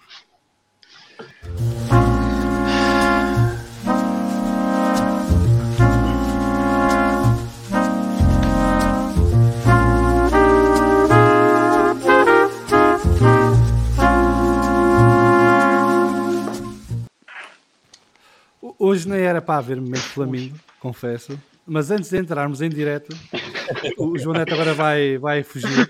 Antes de entrarmos em direto, dei com uma entrevista do Sr. Toto Wolff e ainda por cima, o Daily Mail, quer dizer, com tantos jornais no mundo sérios, foi escolher o Daily Mail, em que, pronto, decidiu disparar em várias direções. Uma delas foi mandar recados ao Christian Horner, porque, para dar contexto, o Christian Horner mandou uma boca ao Toto Wolff dizer que o Christian Horner cresceu no mundo do desporto automóvel e o Sr. Toto Wolff vem do mundo financeiro. Então o Sr. Toto Wolff decidiu puxar dos galões a dizer que ele é acionista de uma equipa e, portanto, que é bom que haja personagens como o Sr. Christian Horner, que quando lhe põem o microfone à frente aproveitam para fazer pantominas e ser controversos. Depois decidiu mandar uma boca ao grupo Volkswagen, que não faz sentido o grupo Volkswagen ter 3 anos de avanço para produzir os motores para 2026, como se a Mercedes não tivesse o mesmo período de tempo para desenvolver o motor 2026, porque a partir deste ano o motor congela e, portanto, eles vão estar a trabalhar no motor que vão ter em 2026, portanto, vão ter mais ou menos o mesmo período de tempo temporal para desenvolver o mesmo motor. E depois mandou uma boca ao Alonso, a dizer que Alonso tinha que perceber que faz parte do sistema solar, não é o Sol. Um chefe de equipa que tem Lewis Hamilton e que monta a equipa à volta de Lewis Hamilton e dizer isto já de si é triste, mas ainda mais piada tem quando o senhor Toto Wolff nunca trabalhou com Alonso um dia na vida. Portanto, deve ter as informações via Norbert Taub, que é o senhor mais aziado da história da Fórmula 1. E para além de tudo, em 2017 o Sr. Toto Wolff queria contratar o Fernando Alonso para a Mercedes, mas teve um obstáculo que não tem nada a ver com o Sol e o sistema solar, que se chamava Lewis Hamilton e que não queria criar problemas com Lewis Hamilton, por isso é que não avançou com essa decisão. É um momento bonito. Isto tudo no âmbito de explicar que não está a sentir nenhuma pressão extra este ano na luta pelos campeonatos. Portanto, vamos imaginar o que seria se estivesse a sentir pressão, o que é que não diria o Sr. Toto Wolff. É o meu momento Flamingo, vocês quiserem trazer outras coisas à baila ou refutar, porque é que este não é um momento Flamingo, estejam à vontade. Só para dizer, para constatar aqui um facto, parece-me que o Toto Wolff não vai ser convidado para vir ou vamos falar de fundo. Parece. Depois de ter dito mal do Alonso. Não, convido com todo o gosto. Depois ele aqui que explique porque é que diz mal do Alonso e eu digo porque é que ele está errado. Próxima vez que estiver com ele, vou perguntar se queria aqui falar com você. Olha, por que não? Eu, falando seriamente, eu sou fã do Alonso e percebo que o Alonso é uma pessoa com várias dimensões, como todos nós, e que tem um lado bom e um lado mau da força, como todos nós. E, portanto, o Alonso, quando está chateado, deve ser impossível estar à beira do Alonso. E o João Rodrigues, que já ouviu debriefs do Alonso, se calhar sabe isto melhor do que eu. Agora, uma coisa é falar de alguém com quem se trabalhou e que se conhece, não é? Portanto, eu dar a opinião sobre alguém com quem trabalhei vários anos e que conheço perfeitamente e que conheço as várias dimensões e as luas de cada da pessoa é uma opinião válida. Eu falar de alguém que nem sequer conheço nem nunca trabalhei, não é? Que conheço de passar por mim na rua, acho que é um bocado complicado estar a mandar palpites. À parte do Alonso ser uma pessoa fácil ou difícil. Agora, eu acho que nenhum gajo de topo na Fórmula 1 é uma pessoa fácil. Não me iludam, quer dizer, não. Dizerem que gajos que querem ganhar a todo o custo, ser campeões do mundo, ganhar grandes prémios e que dão tudo o que têm e o que não têm para fazer isso, não são gajos fáceis em momento algum. Podem ter facetas melhores, facetas piores e depois depende do teu gosto pessoal se te dás com pessoas assim ou se não te dás. Agora, isolar sempre o Alonso, que nem sequer é competidor direto da Mercedes neste momento, e fazer do Alonso o exemplo para desabafar, acho que é ridículo e triste. Isso não será uma conversa mais para ele desviar atenções? É a tal pressão que ele não está a sentir. Então pronto, acho que nem vale a pena valorizar esse tipo de declarações sobre o Alonso. Acho que não tem grande sentido. Eu acho que a entrevista do Toto Wolff vale o que vale. Nada. Depende do que quiseres. Se quiseres tirar coisas de lá, se estiveres interessado em saúde mental, ele também fala que ele também sofre. Portanto, depende do que quiseres tirar de lá. A questão do Alonso, acho que é simples, que é o Alonso tomou o lado do Verstappen. Ou melhor, tomou o lado contra o Hamilton, que é a chamada dor de cotovelo. Que é o Hamilton teve o que o Alonso nunca conseguiu, que foi acertar na equipa, ir para uma equipa na altura, no momento certo. E isso vale. É por isso que ele está a favor do Max Verstappen. Então não é. Não, ele até já explicou porque é que está a torcer pelo Max, mas tudo bem, siga, inventa lá. Eu estou-me a sentir o Pierluigi Collina, meu. Não é. Arbitrar aqui E ninguém toca no Alonso. Portanto, o Toto Wolff sentiu que tinha que defender a sua dama. E a sua dama, neste caso, é o Lewis Hamilton. Que não é o Sol, faz parte do sistema solar. Mas eu acho que o Toto Wolff está a tentar fazer uma figura de Helmut Marko, que é a figura de parvo, quando diz coisas dessas. Não, eu acho que já mudou Helmut Marko na Fórmula 1, não precisamos de outro. O Toto Wolff está a sentir uma pressão enorme. E é normal, se não sentisse também, não dava cá a fazer nada. Quem não sente, não é filho de boa gente. Mas o que me mudou, sobretudo, é a fonte, é o Daily Mail. Eu volto a repetir, é o Daily Mail. Estás a ver a CMTV? Está uns níveis mais abaixo. Exatamente. É surreal. Mas a escolha do meio de comunicação social para esta entrevista é ridícula. Exatamente. Aquilo nem luz artificial está lá dentro. Aquilo é tão rasteiro, que os gajos são todos toupeiras. João Neto, quantos dias é que vão passar para vir sair um comunicado a dizer que não foi bem isto que ele quis dizer? Não me admiro. Não costuma fazer isso. Por acaso isto não costuma fazer. Estas entrevistas são passadas a pente fino antes de serem divulgadas, normalmente. Por isso, o que ele está... Então é mais grave ainda. Acho eu, é mais grave ainda. Mas é assim, isso para mim, mais do que um momento de Flamingo, é um momento de Maria. Ou TV 7 Peraí, deixa-me só explicar. João Rodrigues, só para explicar. O momento de Flamingo foi um espaço que criámos no podcast para a malta que se põe em bicos de pés em modo pato bravo. O Alonso já foi 2 ou 3 vezes também. O Hamilton já foi. Portanto, todas as semanas há alguém que se sobressai, digamos, de uma forma menos positiva. E eu escolho um e quem quiser pode trazer os seus também. Só para dar contexto. Portanto, não é só para bater no Toto Wolff só porque sim. Mas se bem que é muito aceito neste podcast bater no Toto Wolff.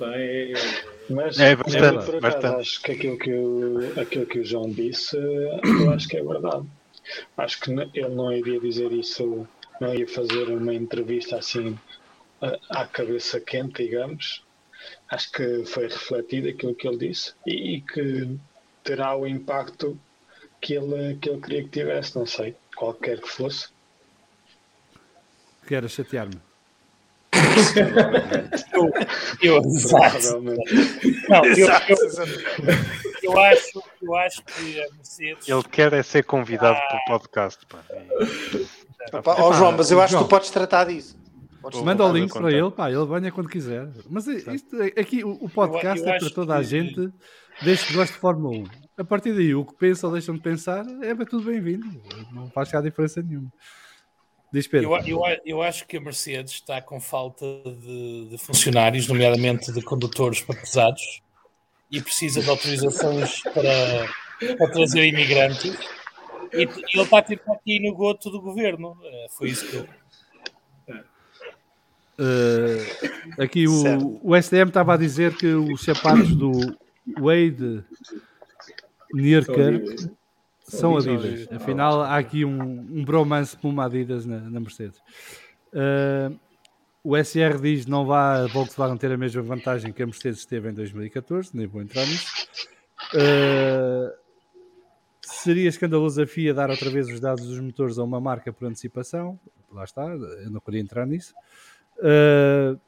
Pena as entrevistas dos chefes de equipe e a sua coerência não ser tão boa e constante como os motores da Mercedes. O Luís Rodrigues diz que o Toto Wolff está um excelente comediante.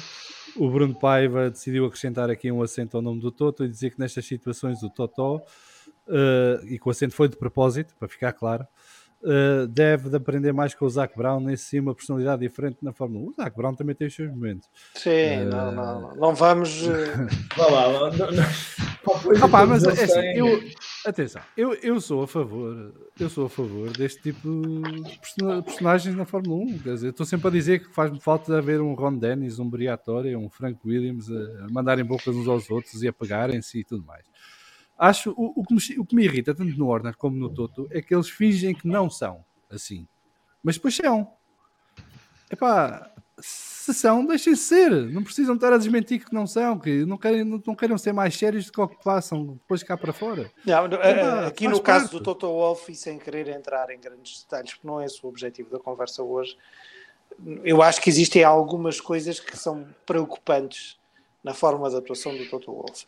Agora, isto não faz dele um mau chefe de equipa. Agora, o facto de ele ter tido até há pouco tempo ações em 3 equipas, confesso que me incomoda um bocadinho. Mas a mim incomoda-me porque é permitido, não é que ele faça. Claro, sim, também me incomoda que a Red Bull tinha 2 equipas. Também me incomodava quando a Benetton tinha a Benetton e a Ligier. O facto de ele ter ações em 3 equipas não me incomoda. Incomoda-me mais. Já não tem. Que misture. Já não tem. Incomoda-me mais que misture o papel do diretor de equipa com agente de pilotos. Exatamente. Isso é que faz muito confusão. Isso é que Outra coisa, deixa pegar a sério. Concordo também. Mas aí eu vou-te explicar porque é que a FIA não age. É que o filho do presidente da FIA é agente de pilotos. Pois é. Não é? E anda a meter os pilotos onde lhe dá jeito. Ele é agente de pilotos. Mas ser agente de pilotos não tem mal nenhum. O que é mau é a consequência disso. Quando o Russell e o Bottas se enfaixaram em Imola este ano, O gajo não sabia o que fazer. foi muito mau ouvir o Toto Wolff a dizer: o Russell devia ter cuidado. Não devia ter nada, estava a disputar uma posição. Azar dos Távoras, não é? Não, disse pior que isso, que é como piloto Mercedes. Tem que ter cuidado quando guia contra Exatamente, é isso. Sim, mas foi isso que eu disse. E o Atenção, Ocon, momento histórico no podcast. é lá, fazer um print screen. Sem dúvida, fazer um Pedro print Dias. screen. Palavras sábias. Pá. E eu Print estou screen. preocupado. E no Print screen, ultrapassado. olha isto. Não estava preparado para isto. Pá. Isto Já ganhaste o dia. deixa-me meio baralhado. Os astros estão desalinhados. Agora, o lado bom deste momento de Flamingo. Ele disse outra coisa ao Toto Wolff nesta entrevista. Que Ele disse muita coisa. Há muita gente que vai ficar.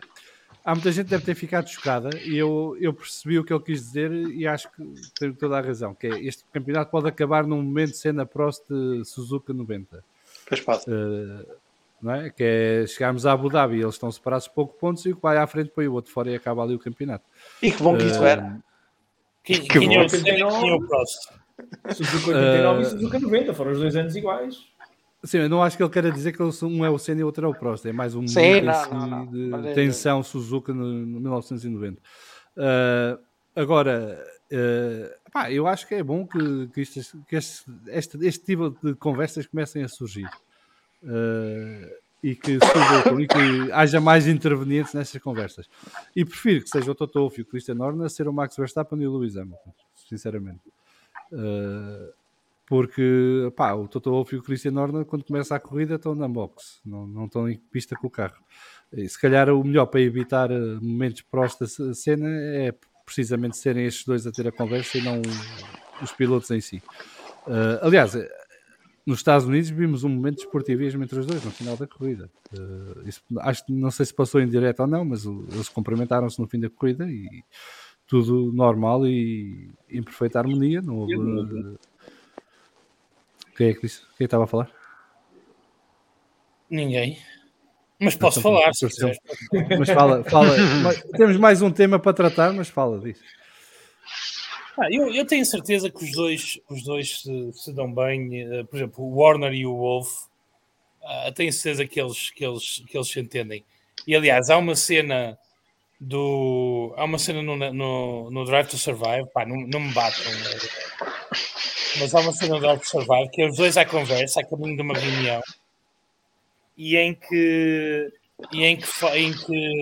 um cumprimenta o outro, tipo, aquela foi bem engendrada, a história do esqueci-me do nome, como é que era como é que é aquilo do alinhamento dos pneus? O DAS. Exato. Em que o Christian dizia, isso foi bem engendrado, mas vamos ter que reclamar. E ele, na boa. Claro, mas foi boa. Pá, foi uma conversa que eu acho que foi sincera, ou seja, foi eu dizer, pá, vou ter que te lixar, mas sim, pá, vocês foram ratos naquela... Sim, mas o Warner faz isso com todos, fez isso com a Bitbull. O Warner gozou com a Bitbull quando o Ricardo sai da Red Bull, assim, então, ficaste sem dinheiro para os motores, foi? Achei como há aqui um fator comum nessas histórias, não é? E nenhum deles... Por exemplo, essa história do DAS, a decisão da FIA nessa história do DAS, para mim é como a FIA devia decidir sempre que há estas questões. Foi, ok, vai ser banido para o ano, até lá quem quiser que desenvolva. Naquele caso não valia a pena desenvolver, porque obviamente investir recursos para uma coisa que ia durar um par de corridas no momento em que o tivessem pronto não fazia sentido, mas noutras situações daria. Aqui o SDM diz que cada vez mais acha que muito do que sai cá para fora entre o Max e o Lewis é combinado para vender pares de meias e bebidas energéticas e outras coisas. O SR diz que não haja um momento de DTM na Fórmula 1. Sim, acho que isso é o que temos todos que rezar que não aconteça. Temer. Olha, que eu não me apercebi disto e tive que ir ver o que é que se tinha passado. Realmente... É do mais vergonhoso possível. E não sei como é que atribui o campeonato ao senhor que provocou a situação, mas isso já são os 500. Este aqui não percebi, mas é para falar reclamar é o momento de Jerry Maguire. FIA. Para a FIA reclamar é o momento de Jerry Maguire. Show me the money. Mas isso é a tal cena que a gente diz, assim, querem reclamar, têm que fazer um protesto. Tem que protestar, tem que pagar. Simples. Eu acho que devia ser mais tipo de futebol americano. Perdes o desconto de tempo. Se não tens razão, perdes o desconto de tempo. Perdes o desconto. Não, se não ganhas o protesto, tens que pagar o custo da investigação do protesto. Portanto, que é para também não andarem aqui a protestar uns aos outros por dar cá aquela parte. Bem, vamos ao último tema do dia. Que estamos em semana de Grande Prémio. Portanto, em Ravsik, não é? É assim que se diz. It's Ravsik. E portanto estamos aqui às portas do Grande Prémio do México. Em geral parece que a opinião mais vigente é de que é um circuito favorável à Red Bull. Eu já disse aqui a semana passada que não tenho tanta certeza disso, porque é um circuito onde a Red Bull e a Mercedes têm dividido vitórias ao longo dos anos, e portanto não é assim tão claro para mim que seja um circuito Red Bull. E que tem umas particularidades muito especiais, porque é um circuito em altitude e que mistura ali um conjunto de circunstâncias. Tem uma reta enorme, talvez, não sei se é a maior do campeonato, mas está perto disso, com zonas sinuosas, curvas de média e alta velocidade e um par de curvas lentas que não são assim tão significativas. Portanto, dá para aqui para misturar muita coisa e para favorecer várias equipas em simultâneo e para prejudicar várias equipas em simultâneo, consoante o ponto de vista que estejamos a discutir. Nós, obviamente, como todas as semanas, fizemos a nossa sondagem no Twitter, portanto, vamos começar por aí a nossa conversa com o nosso momento de Zandinga.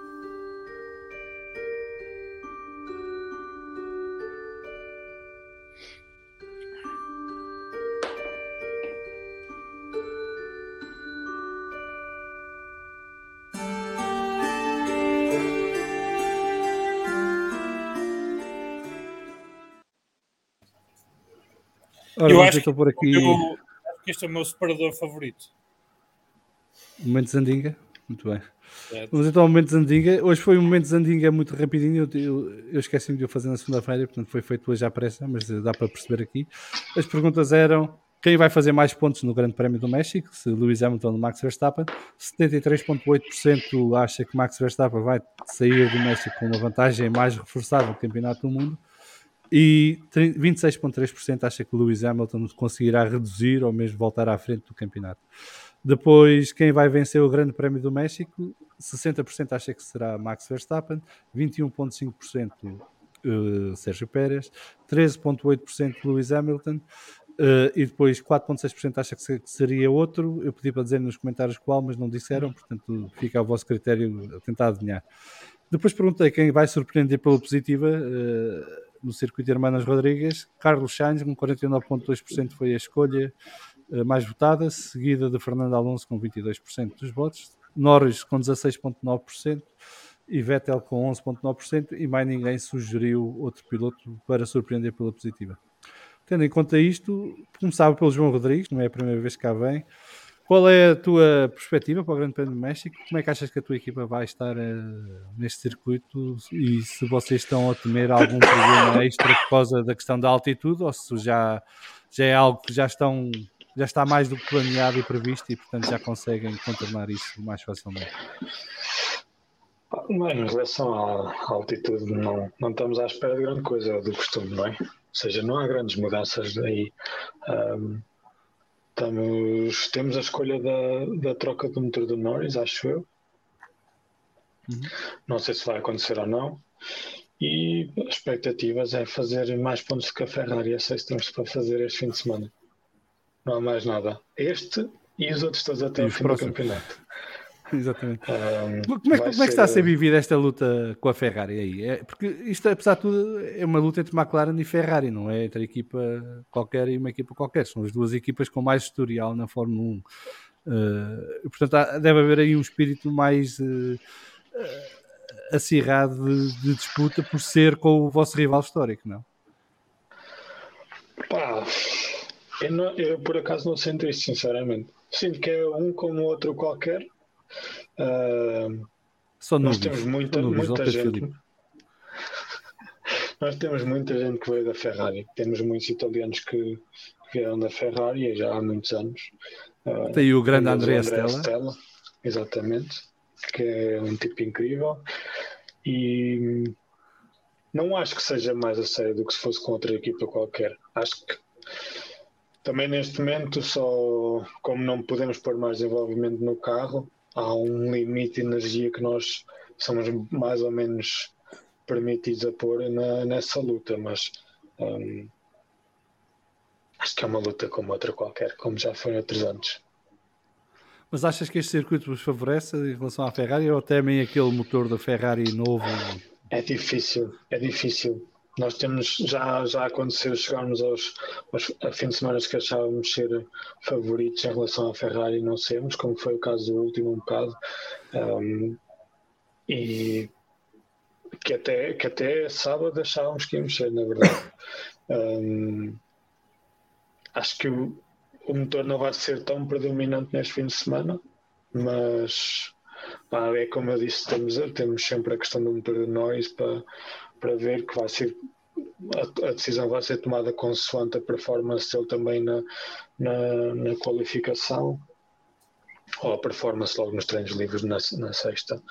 E não sei, é difícil dizer. Se tivesse que apostar, apostava que ficávamos à frente de um Ferrari, talvez. Ou seja, conseguem bater um, mas não os dois.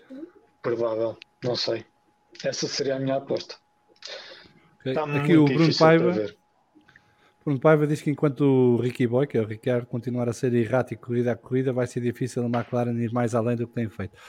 O Ricardo, apesar de tudo, nas últimas corridas tem melhorado, sobretudo desde Monza, tem estado mais profícuo em termos de resultados e performance em pista, e, portanto, mas já mostra uma maior adaptação ao vosso carro e já consegue exprimir os seus dotes de condução mais facilmente.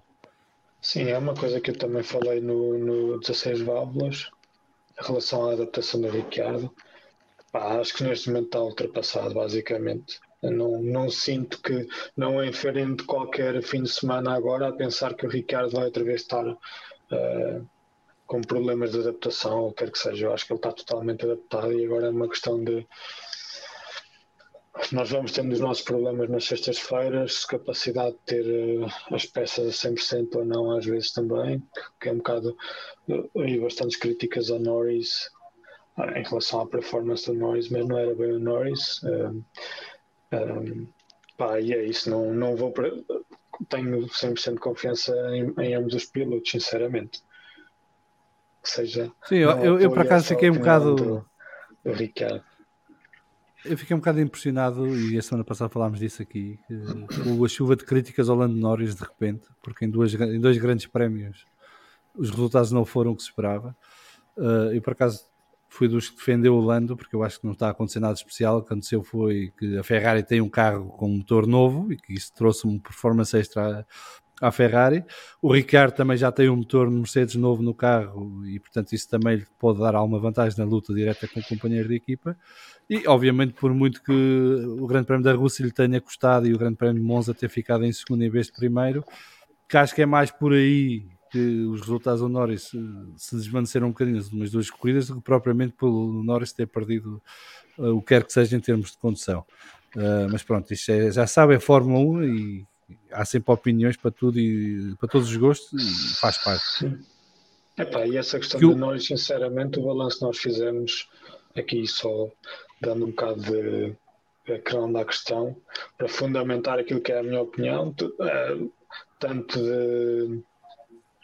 de Monza como de Sochi, a nossa opinião foi bastante positiva em relação ao Norris, mesmo quando aquela situação aconteceu na Rússia. Nós temos a certeza que o Norris fez o papel dele. Aliás, nós em termos de performance, a nível de performance de carro, ficámos muito mais contentes em relação a Sochi do que Monza até. Acabou de ser gol do Sporting, estou aqui a comunicar aos sportinguistas da conversa que estamos a ganhar 2-0. Muito bem, aqui o Tiago Durães está a mandar um abraço a todos. O Tiago Durães, João Rodrigues, é um grande fã da McLaren e, portanto, ele esteve cá a semana passada connosco e há de voltar um abraço ao Tiago, então. Outras vezes. Depois temos que arranjar a maneira de coincidirem os dois num momento para poderem conversar. Deixa-me aprender a minha dama só, também. Pedro Dias, pá. Mas o Pedro Dias está cá hoje, portanto, o Pedro Dias é um grande fã da McLaren também. Eu também sou fã da McLaren, mas eu divido a minha paixão entre McLaren e Ferrari, que é uma coisa esquisita. O Pedro Filipe também é fã da McLaren. Isso não existe. Não existe. Existe, há vários. Há vários. Há vários. O próprio Vasco, neste momento, é capaz de dividir a sua paixão entre McLaren e Ferrari. Não, Vasco? Sim, eu sou mais de pilotos do que equipas. E vou mais atrás dos pilotos, independentemente da equipa onde eles estão, do que estar... Se um piloto que eu não gostasse fosse por uma equipa, não determinada equipa, que eu tivesse alguma simpatia, não era por isso que ia gostar da equipa. Portanto, não. Adiante, acho que não é por aí. Mas essa é a minha oscilação entre McLaren e Ferrari, que é, eu gosto da McLaren ou da Ferrari consoante os pilotos que estão numa ou noutra. Mas são as minhas duas equipas preferidas desde sempre. A par de uma terceira, que é a Leighton House, já não existe.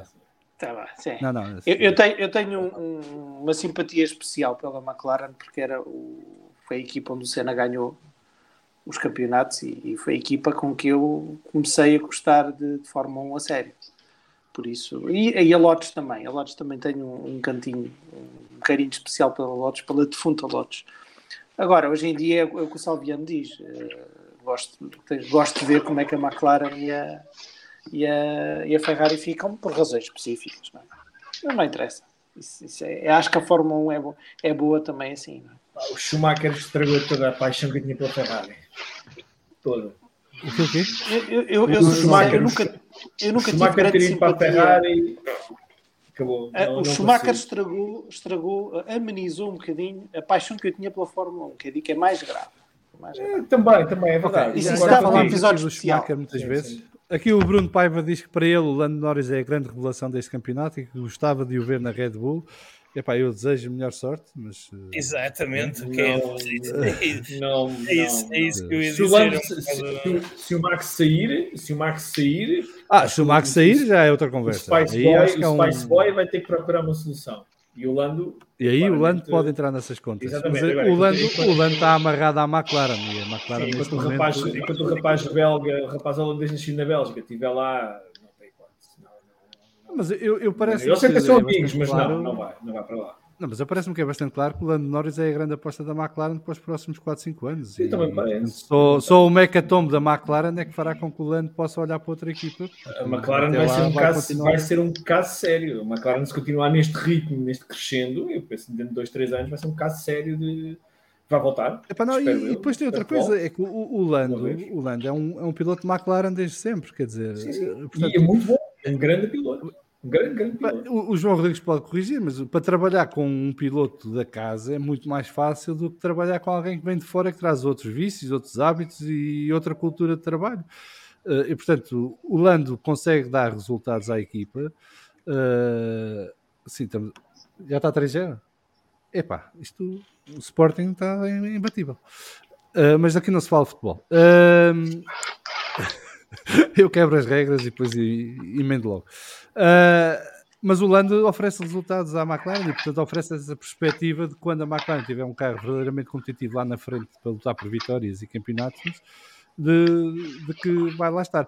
O que eu acho que a McLaren está a fazer bem, e isso acho que é de realçar, e não é pelo João Rodrigues estar aqui, é o facto de ir buscar alguém como o Ricciardo para estar no outro carro. Porque numa lógica de vir a ser competitivos para ganhar campeonatos, precisam de ter 2 pilotos fortes, apesar de terem um piloto que é claramente o piloto preferido da casa, que é o Lando Norris, ter ao lado um piloto igualmente competitivo com essa capacidade, que é uma coisa que a Ferrari também fez bem agora, finalmente, que é apostar em Leclerc e Sainz, ter uma dupla de pilotos muito forte que consegue maximizar resultados e trazer pontos para casa em várias circunstâncias, não só quando tem o melhor carro, mas também conseguirem aproveitar todas as oportunidades que surgem durante os grandes prémios. E, portanto, acho que nesse sentido a McLaren está a trabalhar bem. Para o carro 2022 e para os próximos anos, o meu problema da McLaren é que não é uma equipa de fábrica neste momento. É uma equipa independente. Não tem uma ligação umbilical a um construtor de motores. É um cliente especial da Mercedes, tem um estatuto diferente da Aston Martin e da Williams. Mas isso pode não chegar no momento em que vamos entrar nessas alterações regulamentares para estar na luta pelos campeonatos. Aí se calhar dão mais possibilidades à Alpine de se encostar lá mais rapidamente do que à McLaren. Mas posso estar enganado e pode haver aqui maneira da McLaren ultrapassar essa dificuldade de não ter a tal ligação a um construtor de motores direta. Só ler aqui mais alguns comentários. O Young Timers Portugal. Boa noite, juventude. Eu disse que o Lando nunca devia ter falado no programa TV acerca de fraqueza mental. Agora correm 2 corridas mal, já tem um problema psicológico. E que o Alexandre é grande fã da Andrea Moda. E eu já combinei com o Alexandre que vamos gravar aqui um especial sobre equipas pequenas dos anos 80 e anos 90. Essas equipas de garagem que apareciam. Colónia. Isso é imperdível, esse episódio. Portanto, depois quem quiser juntar-se está à vontade. O António Sampaio diz que a McLaren é Hamilton forever, duvido, mas pronto, há uma relação umbilical entre os dois, porque a McLaren é que, apesar de todas as dificuldades no relacionamento entre a família Hamilton e a McLaren, acabou por ser quem deu sempre a mão ao Hamilton e que o subiu à primeira equipa e depois o lançou para a carreira que ele está a fazer, e portanto isso não é apagado pela história. Dificuldades do relacionamento? O Hamilton teve para sair da academia da McLaren. Aquilo chegou a estar tremido. Houve ali um problema de relacionamento. Se lês o livro do Sérgio Veiga, o Furacão Hamilton, está lá tudo. Foi 1 ou 2 anos antes de ele subir à Fórmula 1, salvo erro, em que aquilo se extremou e o Hamilton teve para ser, não é despedido, mas mandado embora. Dispensado, obrigado. Do programa promovido para o lado. Exatamente. Promovido lateralmente. Não é? Como é que é, João Neto? Promovido lateralmente, é isso? E não foi o João Neto agora não pode. Está muito concentrado, João. O SR diz que o Lando parece ser adorado pela equipa, mas ele também parece adorar a equipa. Acho que isso também é óbvio nos vários momentos. E isso também deriva do facto de ter crescido com a equipa e, portanto, ser mais parte da mobília do que outra coisa. E há toda essa relação de conforto entre as duas partes. E aqui o Alexandre a dizer que só lhe chama Spice Boy porque tens inveja de não dormir com a Spice Girl. Isto são temas para outros podcasts, não é propriamente para este. Favorita. Não era a minha favorita. Mas... Eu, por acaso nas Spice Girls não sei se é a melhor. Mas pronto, adiante. Filipe, Grande Prémio do México. O que é que tu antevês? Eu antes de falar deste ano, o Grande Prémio do México era sempre uma das minhas corridas favoritas. Tenho muito boas memórias. Nos anos 90. Espero que seja isso que estejas a referir. E mesmo antes. Eu lembro-me de ver o Gerhard Berger. O Gerhard Berger ganhar o seu primeiro Grande Prémio. Foi no México. Com o BMW que tinha para aí 1200 cavalos. Foi aqui? 86? 86. Não, E esse era o motor de qualificação, não foi o que ele usou na corrida de Não certeza. sei se não foi, porque a BMW na altura arriscava para caraças, meu. E às vezes o Theo Fabi fazia corridas, iniciava as corridas com motor de qualificação para ter tempo de exposição televisiva. Então o gajo fazia 7 voltas, 8 voltas com o boost no mar, depois partia, claro, ou desistia, ou espetava-se num poste. Mas os gajos faziam muito isso. E eu tenho essa recordação para de 86, de ver o Berger ganhar o primeiro grande prémio da carreira dele.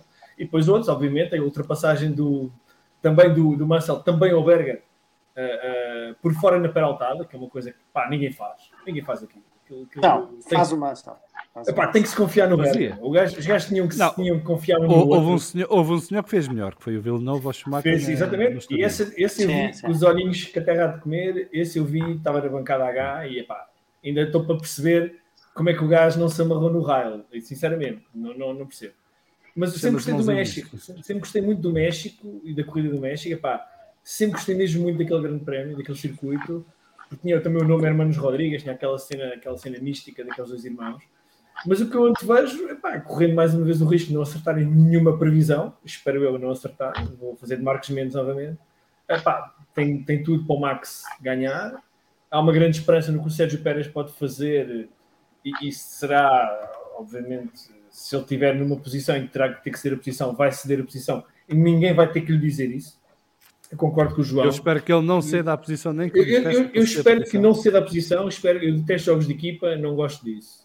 Agora, eu gosto, mas eu acho que eu não estou a ver a Red Bull a dizer ao Sérgio. Não. Encosta lá para deixar passar o Max. Eles não vão precisar de dizer, porque o Sérgio sabe o que é que está lá para fazer. E se o Sérgio tiver que dar a posição, ele vai dar a posição ainda antes de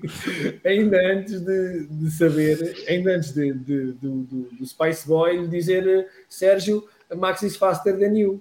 Portanto, não vai ser necessário isso. A grande incógnita para mim vai ser, ok, boa, Ricardo. 40 segundos, otimista. Ricardo Frois acha que o Pérez vai meter 40 segundos ao Max. Para mim, a grande incógnita a Mercedes está atrás da Red Bull, mas quanto atrás? É passível de ser uma distância. Mas, por exemplo, Pedro, desculpa lá. Esta reta. A Mercedes está atrás da Red Bull, ponto de interrogação. No México, exatamente, no México. Ponto de interrogação, não é quanto é. Se está atrás da Red Bull, não sabemos. Sim, não sabemos. Assim, se está atrás quanto? Quer dizer, se mas esta reta do México, por exemplo, já permite à Mercedes conseguir ultrapassar com a DRS, coisa que a de Austin não permitia. Sim, mas em altitude também perdes cavalos, perdes potência. Portanto, mas perde a Red Bull e perde a Honda. O único que parece que ganha cavalos é o. Mas se tu saís do estádio com uma vantagem relativamente grande, o DRS se calhar não vai buscar. Não sabemos. Isso é que é giro nestas coisas. Tens aqui um disco pedido. O Phantom Blaster diz: boa noite a todos. Não vou conseguir acompanhar em direto, mas faço só um pedido ao Pedro Filipe. Não apostes no Verstappen. Não, eu aposto sempre contra o Verstappen. Porque não é o meu favorito. Eu quero que ele perca tudo. Gosto muito do miúdo. Lá está. Isto da Fórmula 1 não é o futebol. Eu não odeio os adversários do Hamilton. Nem pouco mais ou menos. Agora, ele é claramente um piloto que está numa forma incrível. E o campeonato é dele para perder. Portanto, ele, à partida, é o favorito para esta corrida. Se bem que está a combater um 7 vezes campeão do mundo e uma equipa como a liderada ali pelo nosso amigo João. É óbvio. Portanto, eu acho que a grande incógnita para mim Não era para contar que o João é que é o chefe da Mercedes, meu. Isso era segredo. O João tem aquela iluminação na cara, faz de estilo de... É o Yoda lá do sítio. Aqui o Bruno Paiva acha que a Mercedes não está atrás da Red Bull, parece bastante mais forte do que todos os analistas previam. Eu acho que está atrás da Red Bull, pelo menos do Max. Acho que consegue equilibrar com outras medidas e em certas pistas. E acho que aqui no México até se calhar vai estar ela por ela entre as duas. Não aposto nada numa vantagem muito grande da Red Bull nesta altura. Mas acho que no geral acho que a Red Bull continua com o melhor carro. É por pouco. Aqui o Alexandre diz que o Pedro Filipe diz: estes olhos que a terra há de comer, ele anda todos os dias de barco no oceano. Portanto, essa é uma expressão. Não enganas ninguém, Pedro. Não enganas ninguém. Mas deixa-me só terminar isto. Mas há aqui há um joker aqui no meio que eu queria ver acontecer, apesar de não ser uma equipa que eu gosto muito, que é a Ferrari. Eu queria ver a Ferrari metida, sobretudo o Leclerc, numa pista destas e com um motor novo, a meter-se ali, a morder os calcanhares, sobretudo ao Bottas e ao Checo. E quem sabe, intermeter-se, sobretudo na qualificação, intermeter-se com os dois candidatos ao título. Isso eu gostava de ver. Ver mais uma equipa, mais um piloto a meter-se ali no meio. O Bottas, João Neto. Não tenho nada a dizer do Bottas, sinceramente. O Estradinha que me perdoa. Era só para acabar, mas quantas vezes é que precisas para acabar? Já acabar. Certeza? Vê lá. Absoluto. João Neto, como é que vocês estão em antever o Grande Prémio do México e por Brackley? Não, olha que não sei dizer. Não como sei é que mesmo. tu advês então? Como é que eu... eu dou outra vez para os Estados Unidos. Eu apostei Hamilton para ganhar e correu mal. Eu acho que o Verstappen vai dar 40 segundos ao Hamilton desta vez. Pá. Mas sim, vai desaparecer lá para a frente. Mas isso é meia corrida, só nas primeiras... Na primeira pit stop. Ele faz uma pit stop, corre mal, ainda sai à frente dele. Pá. Vais ver. João, não sei mesmo. Acho que vai ser interessante ver aquela reta comprida, como é que os... Porque a afinação do carro tem que ser bastante diferente, não é? Quando queres atingir aquelas velocidades ao pé de ponto. Estou curioso para ver como vai ser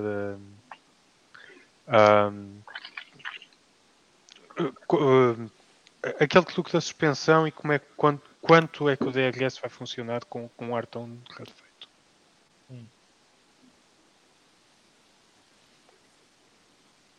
Acho que bem. Boa noite, Salviano. Está a ver, o Sporting já está 4-0. Pá.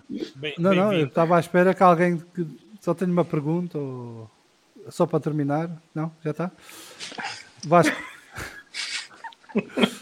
Está a gozar com a gente toda. Pá. Ora bem, eu acho que isto não consigo identificar assim à partida que seja vantagem Mercedes ou vantagem Red Bull. Acho que depois do Grande Prémio dos Estados Unidos nenhum de nós está especialmente equipado para dizer isto com muita certeza. Portanto, tudo o que vamos aqui dizer é palpites. E palpites mesmo antes dos Estados Unidos era igual. Sim, mas se calhar nos Estados Unidos tínhamos algum histórico. Aqui, mais do que não ter o histórico, temos a questão de que pela pista que é, não existe nenhum indicador. Eu acho que era o que tu dizes, Salviano. A Red Bull pode ter alguma vantagem aqui, em teoria, mas a Mercedes já ganhou aqui várias vezes, com carros que à partida eram superiores. Agora, eu vou dizer o que é que não quero. Eu não gostava que o Hamilton e o Verstappen batessem, ou que um dos dois batesse, para não cairmos aqui naquele cenário de que o Verstappen, e sobretudo porque é quem está à frente, ficasse com uma vantagem que não é que arrumasse com o campeonato, porque isso nunca vai arrumar, mas que lhe desse uma vantagem muito confortável. E estou a falar ou por questões de fiabilidade do Mercedes, porque fala-se muito que a Mercedes poderá ter que fazer alguma troca de componentes ainda até ao final do ano, e portanto pode ser que algum esteja mais no limite,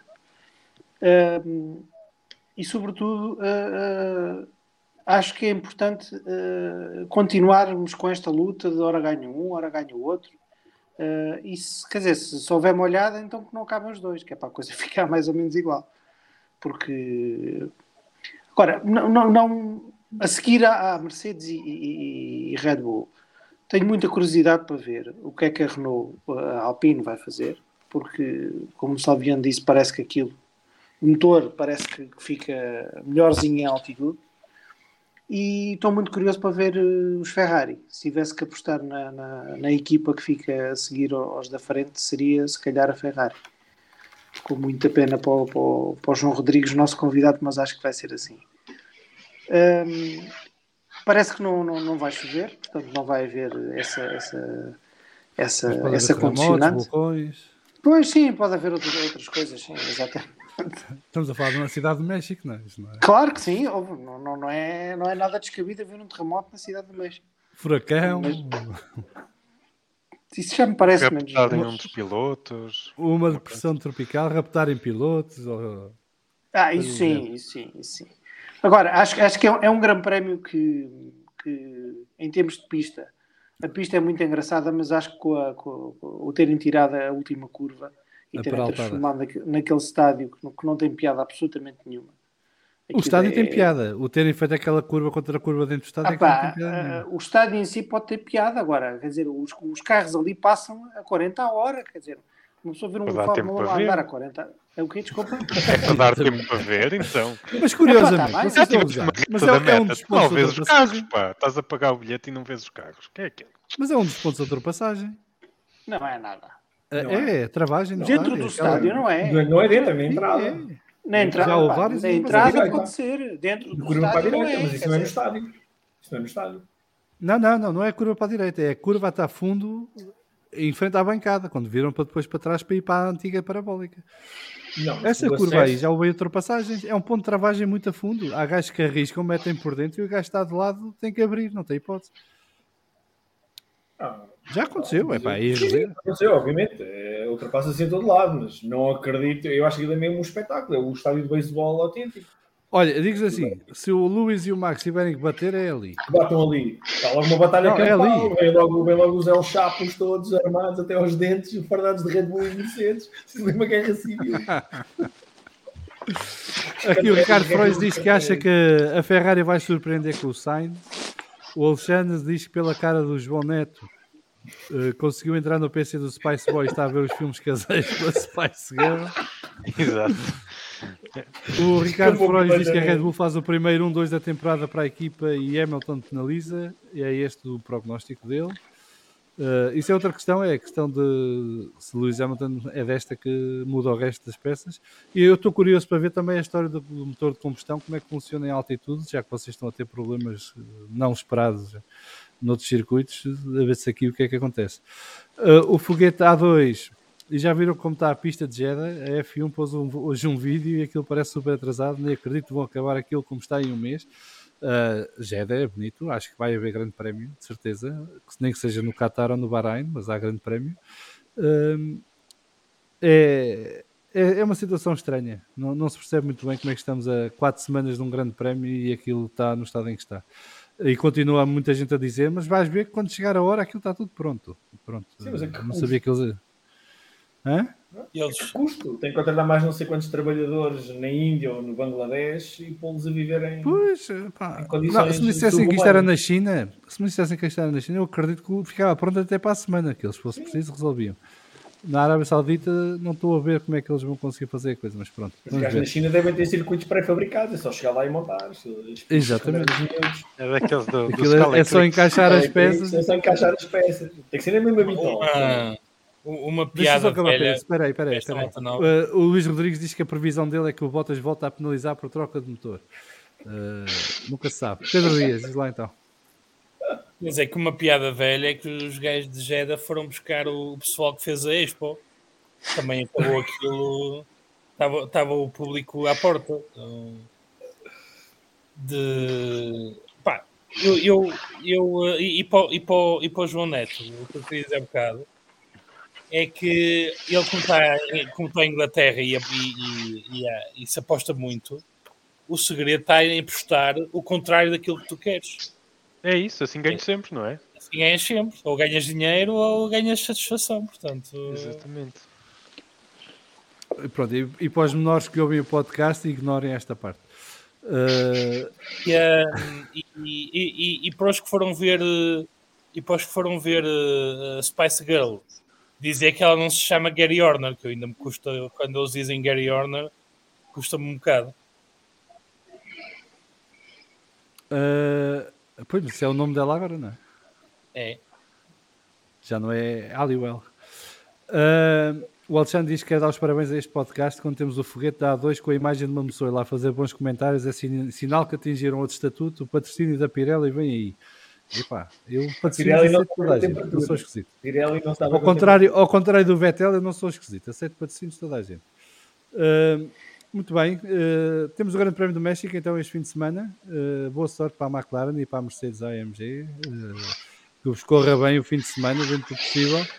Eu acho que vai ser emocionante. Eu já ando há umas semanas a dizer que estou com muita curiosidade para ver este grande prémio. Acho que daqui vai... Este fim de semana pode ditar muito o que sobra do campeonato. Sobretudo se as coisas não correm bem para o lado da Mercedes e de Lewis Hamilton. Acho que para a luta pode ser lugar entre McLaren e Ferrari.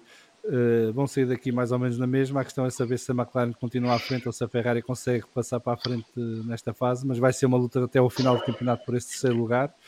Portanto, temos muito por onde seguir este fim de semana e muitos pontos de interesse, que é uma coisa boa da Fórmula 1 este ano, é que finalmente temos vários pontos de interesse ao longo dos grandes prémios e não só a luta para ver quem ganha a corrida. Eu estou à espera de uma Mercedes muito competitiva aqui no México e de uma Red Bull que ainda à frente, mas estou muito curioso para ver a reta e o que é que a Mercedes consegue fazer na reta, o ponto de equilíbrio que conseguem fazer de setup para não perderem muito tempo no resto do circuito e naquela reta conseguirem estar ali coladinhos aos Red Bull. João Rodrigues, muito obrigado. Foi a primeira vez que vieste. Tens sempre a porta aberta para quando quiseres vir aqui falar de Fórmula 1 e mandar umas bocas e fazer uns momentos de Flamingo e essas coisas. Deixo ao teu critério. Mas olha que ele vai guardar para quando o Zac Brown for dar entrevistas ao Daily Mail. Opa, se calhar o Daily Mail agora vai ser o jornal de referência. Pá, o Financial Times da Fórmula 1. Portanto, vai sair tudo lá. O Alexandre está-se a queixar que nunca falamos de Alfa Romeo. Se não fosse o Andretti e o Covid, nem me lembrava que lá andavam. Já se sabe que o Andretti e a Sauber não chegaram a acordo. Vou-te interromper, esse assunto também era outro que a gente devia ter falado. Nós falamos para a semana, se calhar. Porque não haver a segunda equipa americana que eles tanto queriam. Que a Liberty tanto queria. Pois, não chegaram a acordo nos Estados Unidos e, portanto, parece que a Sauber subiu a fasquia e a Andretti não tem os bolsos assim tão fundos para acompanhar e, portanto, a coisa não se vai materializar. Com pena, muita pena minha. Muita pena mesmo. Mas vamos seguindo com atenção e vamos ver o que é que se passa. Portanto, bom grande prémio do México para todos. Tenham um grande fim de semana e um grande resto de semana. Nós voltamos com o Vamos Falar de Fundo e Brief a seguir ao Grande Prémio do México. Não sei se será domingo à noite, porque a corrida acabará à tarde outra vez, se na segunda-feira, mas isso depois será anunciado nos locais do costume. Nós voltamos com o Vamos Falar de Fundo na próxima quarta-feira, normalmente às 19 horas por Portugal Continental. Até lá, abraços e beijinhos. E deixem os vossos comentários e partilhem as nossas coisas nas redes sociais, que é uma ajuda que nos dão. E obrigado às nossas patronas e patronos pelo apoio que nos vão dando todos os meses via patreon.com. Abraço, beijinhos, até à próxima.